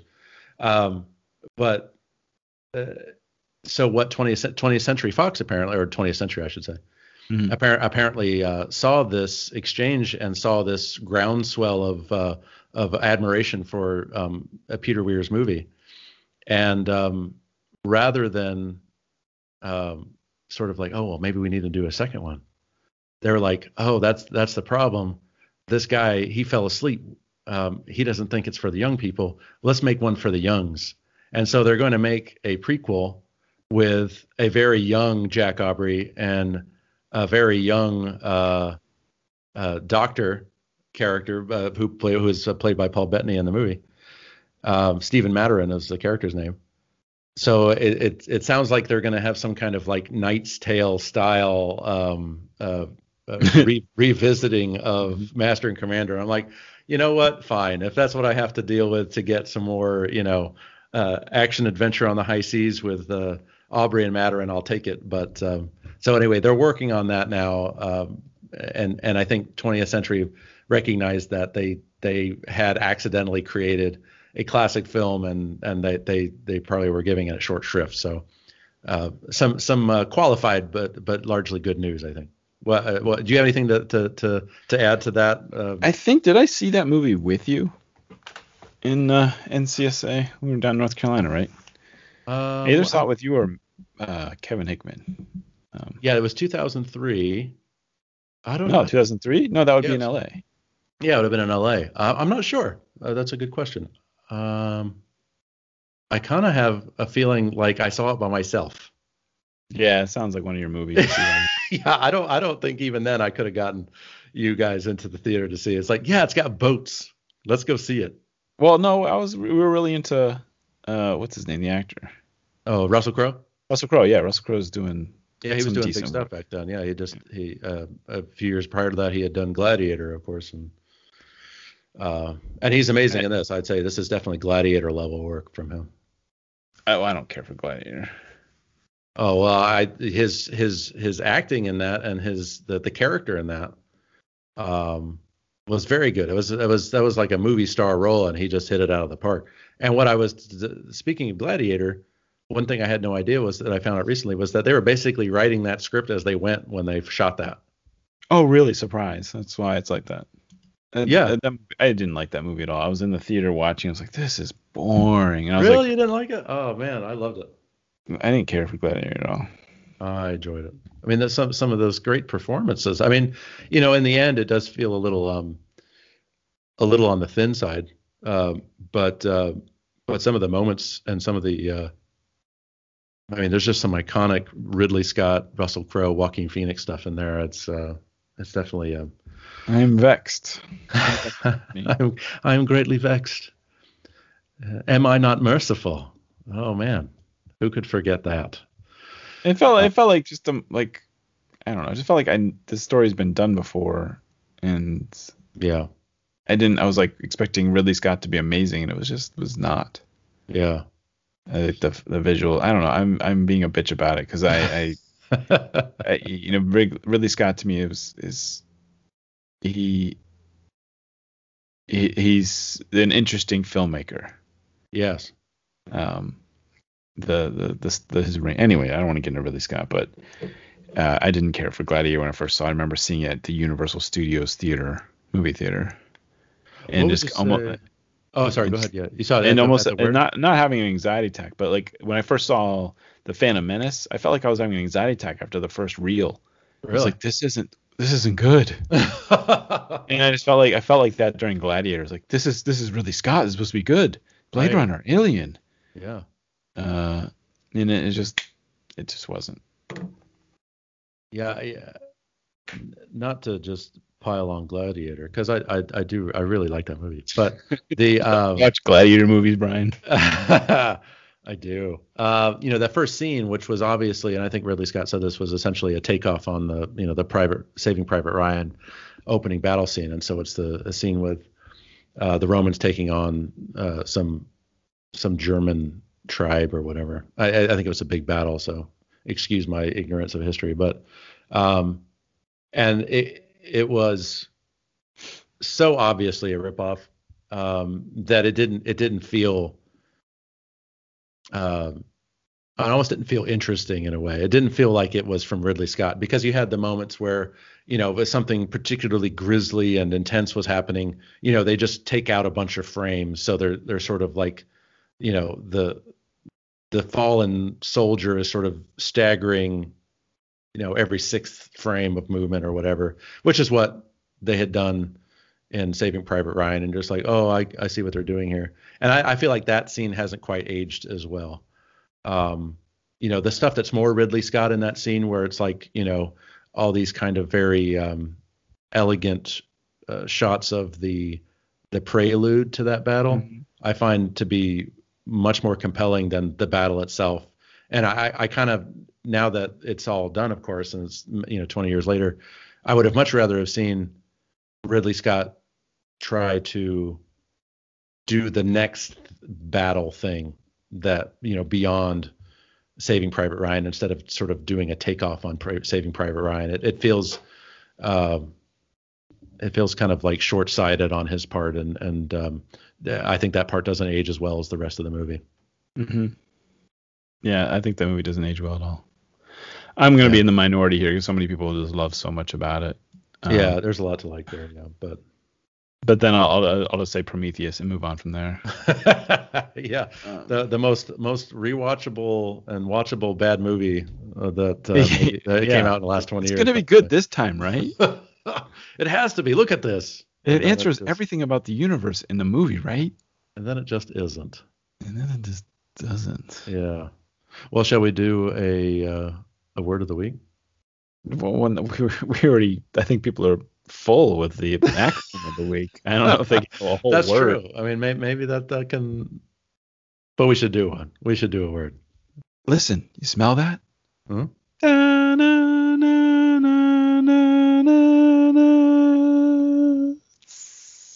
Thank you, Peter, for indulging me for yet another Word of the Week segment. Mm-hmm. For all of our new listeners this week, the Word of the Week is a segment I do where I will find a fun vocabulary word. I will have my colleague here, Monolith, spell and define it. And if he gets it right, he gets my undying respect. If he gets it wrong, then I will spell and define it correctly. This week's word. I prefer monolith. Monolith. Mono. Are you ready for this week's word of the week? I sure am. It is persevant. Persevant? Persevant. Perservent. Persevant. No R after the SE, sorry. No, it's not that, but it's a valiant attempt. What would you say this word means? Yes. Well, is it kind of like your pen show, like a Persevant? When you go to, as long as your purse is there. You're the secret weapon to this segment. Just so you know, the guesses are amazing. Yes, go ahead. Purses can come in triangles too. That's called a callback. Yes, I got that. Yeah, very nicely done. Perseverant. I mean, the persevere, to never quit, which is what I seem to do with all these word of the weeks. Perseverant.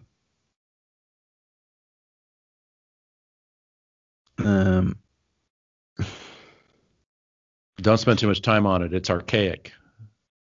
No, I'm not going to get it in any way whatsoever, am I? Yeah, no. It's simple. It's simple, but there's nothing to attach the word or any roots or anything to anything. Perseverant.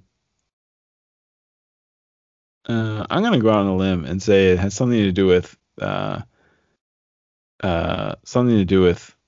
a young child reaching puberty. Okay. You know, you're you may not be in the ballpark with that, but you're in the right sport. You know, it's like you would eventually make it to the ballpark over the course of a season. Okay. So the word is perseverant. I will spell it for you. It's PURS UIVANT. Pursuant. Pursuant, yes, is how it's spelled. It has a British definition, which I guess is still active, which is an officer of the College of Arms, but that is not the context in which I encountered this word just recently. Like Lieutenant Pursuant? I guess. The second definition is archaic, which I assume means it is not used anymore, but was a long time ago. And that definition is a follower or attendant. And I encountered this in the aforementioned Shadow and Claw. Hey, Brian, where did you read this word? And I will read to you now the sentence in which I encountered it. Strap in, it's a long one. Just as a courtier forms himself into something brilliant and involved midway between a courtier. A courtier, it's like someone who comes to court to, you know, like an old medieval court, and to petition the king or, you know, lobby the other people on the court. You know, that's that sort of person. Okay, I think. Just as a courtier forms himself into something brilliant and involved, midway between a dancing master and a diplomatist, with a touch of assassin if needed, so Master Gerlos had shaped himself to be the dull creature a pursuant or bailiff expected to see when he summoned the head of our guild, and that is the only thing a real torturer cannot be. A pursuant there is the military definition. That would be the dull creature, a pursuant or bailiff. Pursuant or bailiff. Kind of like the master at arms or the bailiff. Yeah, but I think in this instance, in the Citadel, the dull creature, a pursuant, a follower or attendant, which there were many in the Citadel, or a bailiff, and I think in this case it was like, you know, essentially a guard, you know. So I think when they say pursuant and bailiff, putting them in the same thing, it's like who would be most likely to observe him in the Citadel, and so I think it is still a follower or attendant may work as well. But I feel like the officer of the College of Arms being specific to Britain would remove this from the fantasy realm. So when you go into some place, you could ask like a police officer, "Are you the pursuant?" Or should I talk to somebody else here? Yeah, I'd be like, "Get out of here! Move along! Don't make me tase you." And just to give you a little bit of background on this, it's late Middle English, from the Old French pursuant. No, that's fair. That's perfect. That's perfectly reasonable to sing me off. I get that. Anyway, that was the word of the week. Yeah. Oh boy. Now I know this is not already a short episode. Shall we save some of our movie watching reminiscences for the next episode, or what time frame are we looking at here? We're like an hour and 40 minutes in, I think. Oh, okay. Yeah. Well, I don't know. What do you think? We should keep going more, or is there something else? I don't think we should jump into the specific like things we're watching. People don't really care. Everybody's watching the same shit, or they're not. Right. I think the thing we're going to jump into that we kind of passed was the thing you're reading, and something you and I had talked about on the phone once and said, hey, we should say this for the podcast, is Deterrents. Yeah. Not the movie. No, not the movie. But the whole idea of civilization, agreed upon rules and regulations. Do not steal from this person. Do not kill this person, or you will be put in jail or killed yourself, or something stolen from you.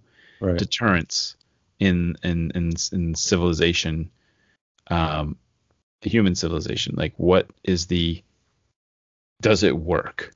And what are the new forms of deterrence being, such as we have poverty, therefore we should just give people money, therefore poverty is taken out of the equation. Are those people still going to, in terms of historically, be thieves or uneducated or, right, or what's a great word to describe? Ne'er-do-wells, thugs. Yeah, thugs. The terrible word they use for it. Right. Like, what is the point of all this? Does it work and doesn't work? And with our recent history of criminals running, war criminals from Bush, business criminals from Trump, they're not getting in trouble. What is the point of deterrence of anything? Right, and that's the nugget of the conversation we had. It was I guess just to briefly catch everybody up, I had mentioned something to Peter about how by Trump continuing to sort of elude any accountability or consequences for all of the crime doing he's been up to for most of his life, I guess.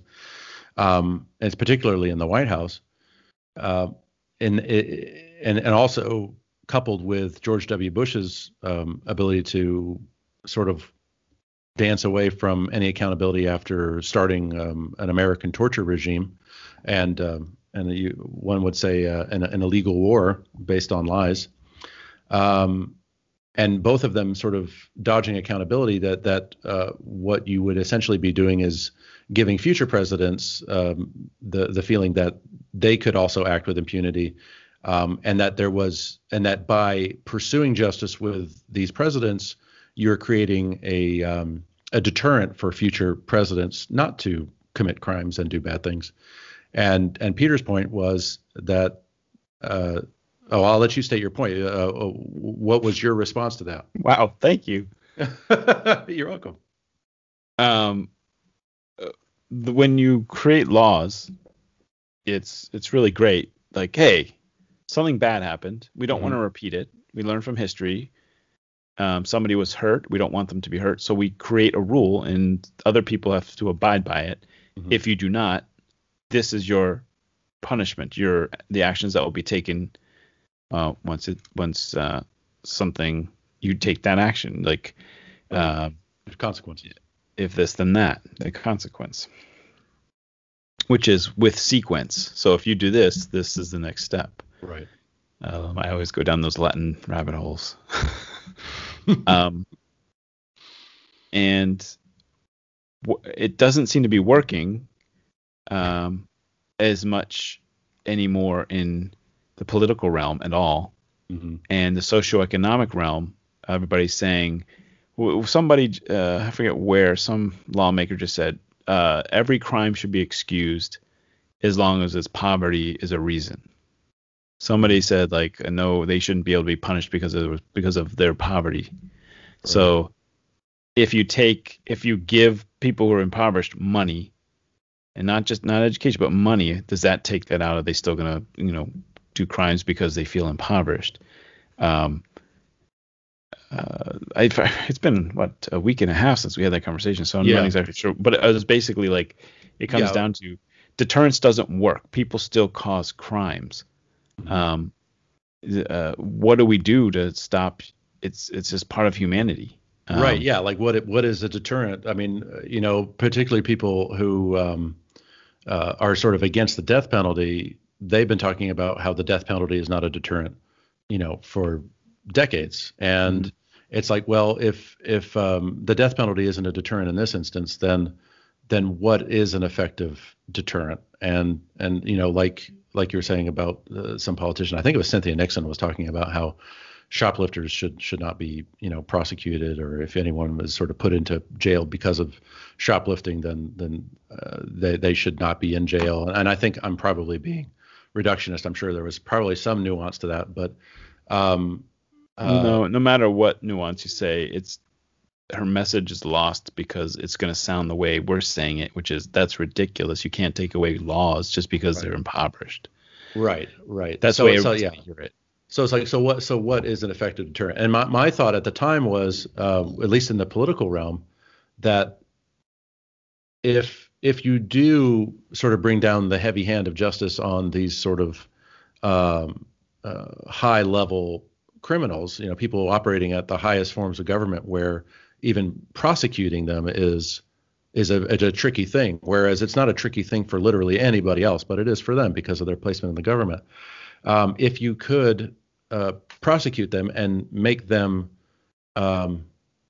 regretful and essentially use them as examples, make an example of them, I guess is the term, then you would have other people come into office and be like, well, I don't want to have that happen, so I'm not going to do that. But even if you didn't have that, if you had a guy like, well, they were dumb, I'm going to be smart, I'm going to do the same thing, you would still have all the people around that president who would be very well aware of what had happened to previous presidents and the people around them who had aided and abetted the crime doing.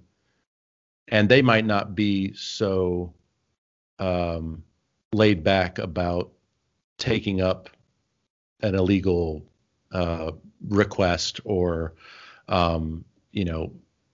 covering something up, because they would know, well, it doesn't matter who you are. It doesn't matter if you're president or not. If you do something that is by statute illegal, you will get punished for it. You will be accountable for that. They won't do it. And right now they will, because they know that there's really nothing other than the fees from hiring a lawyer when the inevitable investigation start up. There's really no consequence to that. And I think that if they did do something, that those people in a position to help or hinder a president would be more inclined to do the right thing. But that how do we know? I mean, when was the last time a president was sort of held accountable? I guess that was Nixon.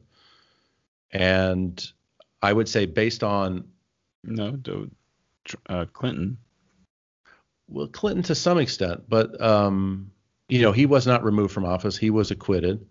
And I guess the people who suffered the most under him were like Monica Lewinsky and that lady from Arkansas. Well, yeah, she suffered in a lot of ways, of course. But with Nixon and his cadre of his inner circle, I mean, they didn't do well. A lot of them served like actual prison times in actual prisons. So I wonder if that had a chilling effect, so that the next few administrations were more constrained in their lawlessness. But then, of course, I'm thinking of Reagan and the Iran-Contra, and then I'm like, well, no, they weren't at all. So maybe that actually that lends credence to your deterrent idea, when you can't, to someone who is in the ultimate seat of power, the most powerful person in the world, if you've got the wrong guy in there, they're not going to be deterred from doing the thing they want to do. So what's the point of all that? That's what the point of it. But what's the point of deterrent? Like, what's the ultimate deterrent? You want to say, oh, death. And I was like, I don't think that's the ultimate deterrent. Like, no, I don't think if you had a mother who was stealing for food and she's caught stealing and she's going to go to jail for that, yeah, you could say, well, no, you're going to stay out. We're going to let you live your life, but we're going to take your child. Yeah. That like But then, yeah, but so it's like how in a constitutional democracy or a republic like ours, where you have rules against cruel and unusual punishment, what can be the deterrent? And I guess it's what would it be? I guess it's a good economy and a good working society and positive alternatives. So, I mean, obviously you'll have criminals who are just going to, be criminals no matter what, but I think a lot of crime is driven by poverty and a feeling that there is no alternate path for me other than this. And I think that, the society and the economy, or I guess more the society, does those people a disservice when they don't address the underlying issues that sort of drive those things to the extent that they can. A lot of it is sort of economically driven that can't always be amended or driven in a new direction by government. But what's so I don't know too much about the people who are against private prisons, but if the governments are paying private prisons to take care of prisoners, mm-hmm. what would the cost be to pay those prisoners money? Mm-hmm. In like $2,000-$3,000, I don't know, a month or something. Yeah. Is that going to solve the problem before they get to the point where they have to do a crime? Versus what is it? I don't know how much it costs. It like from my father, if my father is 85 and if I put him in a home or a place with other, not a home so much, but where there's caregiving for him, which is not going to be as good as the care he's getting now. It's like in this area, it's $15,000 a month. Holy wow. Right, so that's $3,000 a week. Yeah. So if you took $3,000 and gave it to, that's just for that. So I'm assuming a prison is more because you have to pay all those people to watch them more in the facility and those bills higher up, and you have to pay them more. Yeah. What if you just put half that money into the people's hands for not even working or not doing anything? Are they going to sit on their ass, or are they going to still get a job? What's the point of having to get a job? And we're seeing a little bit of it now after COVID. Like people like, I don't want to work that job. I'm making $300 a week off of this, which is going to go away. And like so, it's a little grand experiment. If it seems like the reason why a lot of crime happens is because of not having the means, and what the first mean in humanity should be education or empathy. Or in a combination of empathy and education. The second is money, is monetary. So if you give them the monetary, why are they going to take the time to become empathetic and educated? And if they do that, you should have people who grow up and have the means and can make their own means and help support the next generation of people who need help. Or are they going to become supervillains? They like it. But I'm just very curious. When are we going to do the social experiment of, actually give, money to people? And will it work? It doesn't sound like it's work because you call it welfare.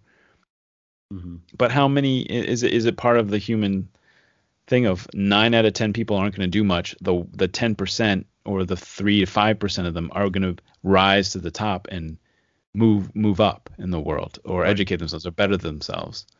Right. And those are the numbers that I pull out because that's what I see in my life of percent of like usually about 10% of everything is good and the other 90% is meh.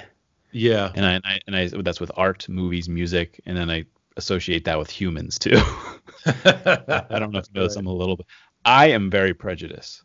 But I do not act on my prejudices, and usually when I don't, I sit around and I'm around something that's a prejudice of mine. Yeah. I either prove myself 100% right, or I'm like completely surprised by not 50% of the time. Right. And I think that's completely healthy because my prejudice is that lion going to attack me, or should I pet it because it's really cute and beautiful? That's the first prejudice. Am I going to die from doing this, or am I going to get a good, loving, empathetic experience from it? Right. That's true. I mean, we're sort of, subject to our prejudices. There's nothing we can do about it. I mean, all we can do is sort of examine them, but we all have them, and they're all, I don't know. It's prejudging because of something that happened previously. Right. And it's not something that may have happened to you. Like I've never been attacked by a certain, I remember attacked by Asians or blacks or somebody else in the Latins.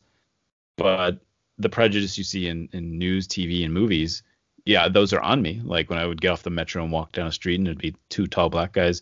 When I was younger, I'd get a little like, okay, you get a little cockled, your hair goes up, like, just because of what or whatnot. But I never really had any previous experience that related to that. Right. It was just, don't touch that fence, you'll get shocked. Be aware of these people coming towards you because they're different color skin. Like, right. Things. So they're not based on anything, but they're there to protect you. Right. But when you act on your prejudices, almost.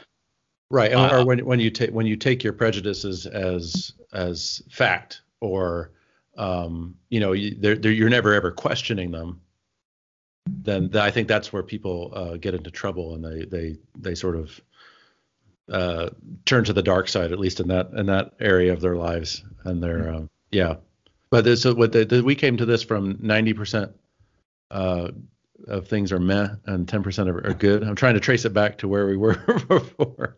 Well, the deterrents. Deterrents, yes. Where's the grand experiment of giving people money and seeing if that works? And if it does, isn't that the next, I don't want to call it golden age. It's the next solution for poverty and crime, versus all the other stupid programs that not stupid, but other programs that are not working because it's not changing. Luckily, I am a huge Pinkerton fan and Better Angels of Our Nature listener. I don't read it, I listen to it. And basically, the world would make you think it's worse now than ever. Right. But it's not. The world is better and safer now than ever. Right. It's ever been.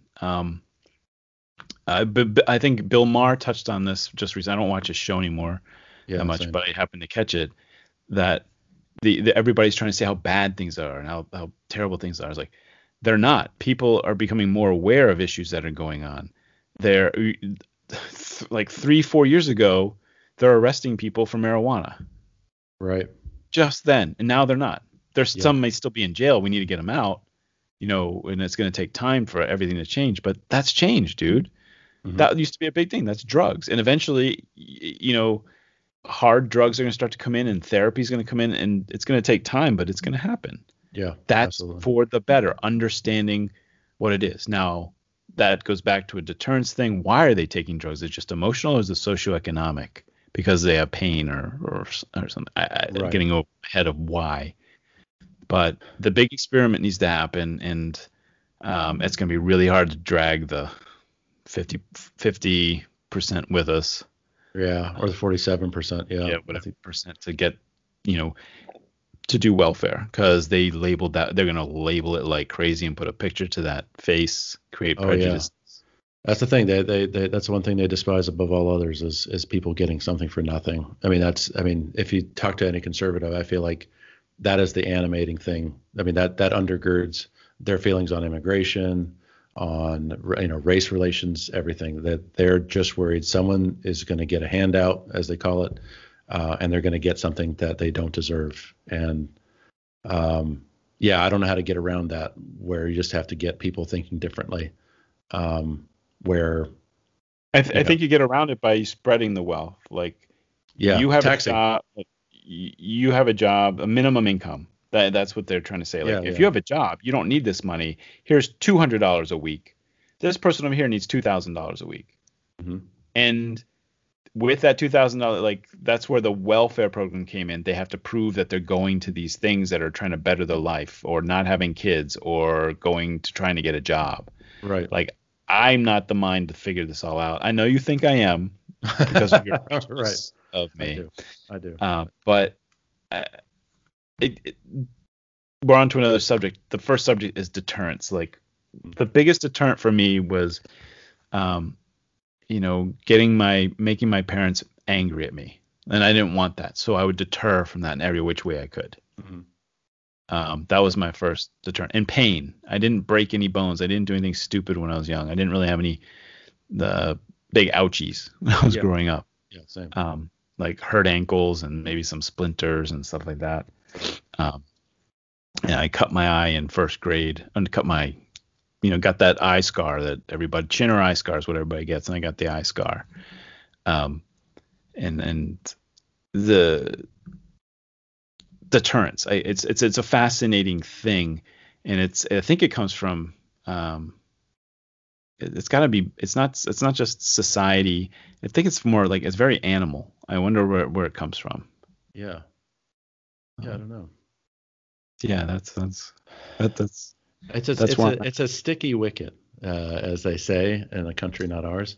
But yeah, I think, I mean, it's trite to say, oh, there was no easy answer. I feel like that there are things that power, which I think is income inequality, and I think that goes to what you're saying about the basic income, and I think that would really change some things. But on the other hand, in the micro, which is just like the last few months since the stimulus checks have gone out, you haven't seen a drop in crime. If anything else, you've seen like a rise in crime. So not necessarily to equate the two, because I don't think they're totally related, but you would think that if people are doing well and they're well off because they got their stimulus checks, then they're going to be less invested in doing in crimes. But it hasn't seemed that way. And I don't know if there's right. We need facts. Right. Yeah. We just need we don't know that, because you can't. This is what I don't want to call it, the fake media, fake news, but we don't know that. We just see what's in the news. And when you read a book, or listen to a book like Pinkerton's, where they study the facts of the numbers of people who are dying and what they're dying of, and how humans are being cruel, and how the brain works and how it's changed. Mm-hmm. So much has actually changed in the last 20 years. Oh yeah, very true. Like with society, gay marriage, drugs, and what else? So much has changed that you'd be surprised. Like the thing we might have a problem with that makes us feel old is the pronouns. Like, I'm like, seriously honest, but let me say, hey, you. Right. I understand and I respect the idea of somebody who is born one sex and needs to change to another through science and medicine. Right. Or live their life just dressing or acting another sex. Yeah. And I respect that. But at the same time, it's not like I shouldn't get fired from a job or get in trouble or this or that. There's a school teacher who's getting in trouble for that right now and fighting for his job. I just call them their name. Don't say, hey, he, she. Or, right. You can work around it. Instead, people are fighting. I shouldn't have to say that. You're a he. Right. Like them telling you what you think they are. It's like, I don't know how to feel about it. I just feel old man about it. I'm like, oh, this pronoun thing. I know what you mean. And I was having a conversation earlier today with my sister actually about, cancel culture. And it's like, on one hand, I think the Republicans, you don't want to sound like a Republican when you're talking about the, so-called cancel culture. I think even that is sort of their term. But on the other hand, I think it's probably undeniable to say that the culture on the left, when it comes to calling out offenses, whether they be microaggressions or, actual, malicious statements or whatever, has gotten to a fever pitch, and it's kind of frothy right now and off-putting, and I think wrong, and I think that's a big topic, but I think we should probably delve into it, because I got a lot of sweet examples that we can talk about in our next episode. But I feel pretty old man about that. I sort of envy people who can sort of hear literally any news story about somebody saying a thing which to my ears seems, innocent, maybe ill-advised, but not malicious, and just have their whole lives torn down around them and be like, yeah, get him, he should have known. The people that can sort of get behind that, like, wow, they must be very with it and very contemporary, and be very receptive to change, and I'm not, and I find that disquieting. But I do want to get more into that. Is this the episode where we turn into old men? Well, no, we did that. I think I was episode 1. That's when that happened. Oh, people want to talk and hear us talk about Game of Thrones, Brian. Yeah, exactly. And we did manage to talk about it a little bit on this one. But yeah, so it's a big subject, both of them, and we have fodder for many episodes on just that. It does bring me back to my favorite thing right now, which is Jeselnik. How it taking away they call it the sacred cow, like something that don't joke about that. Dead babies, don't joke about dead babies. Right. And just joking about it makes you more aware of the situations, make you the irony of the situations, tells you both sides of the victim and the accuser and the bystander, and all in jokes, right? And laugh at it, and it can make you more sensitive to it or make you more eased at it and makes you more aware of something. And that's what I get from his humor, besides mostly just the laugh and just like, okay, I'm not going to laugh about some terrible things right now. Right. But it's not out of malice. It's out of the cerebral connections of how funny, like how weird, how stupid things are. Like it's just stupid. Everything's just kind of stupid. It's all. Well, yeah, exactly. And it's like, things like that subject, that Jeselnik jokes about. On one hand, it's like you're sort of reinforcing the taboo by breaking the taboo, if that makes any sense. And you're sort of underlining the fact that humans have these things, rightfully, I think, in a lot of cases that we are very uncomfortable with, and the death of a baby or whatever is one of those. But you approach it in a certain way, and you sort of do the shocking thing of like not treating it seriously. Then that sudden twist and approach is the thing that sort of generates a lot of or can generate a lot of humor if you've got someone as skilled as Anthony Jeselnik. But I think the folks that want to police thought and police what people say to a great degree, I think would probably cancel out most of Jeselnik's routine. Mostly because of the chances that somebody who might be affected personally by some scenario that he's joking about would hear it and be offended and be hurt. And so you get into this thing where I think progressives are more interested in stopping harm than I think conservatives. And I think you have that impulse taken to its sort of logical and kind of logical extreme, and I think that's a weird place for us to be. So I know we go pretty hard on the Republicans for as far right as a lot of their base has gotten, but I feel like there is some radicalization happening on the left, not in the dangerous sense, I think, which is what I think you do have on the right. You have actual terrorists on the right. Obama calls it the woke culture. Like it's like he's like, there's the age, our age and older and a little bit younger are cancel and woke culture, where the kids who are growing up with it are like, they understand and get it. They're not as militant. They understand the difference between a joke or somebody actually doing something that's mean and cruel. Right. They can handle it better because they're growing up with these things on television and their stories with their friends in school. Yeah. So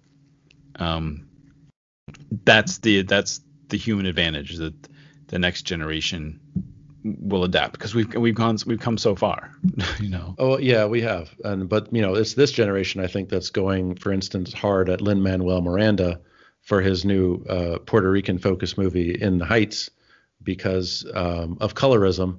I don't again here. I hear you, but that's in the media.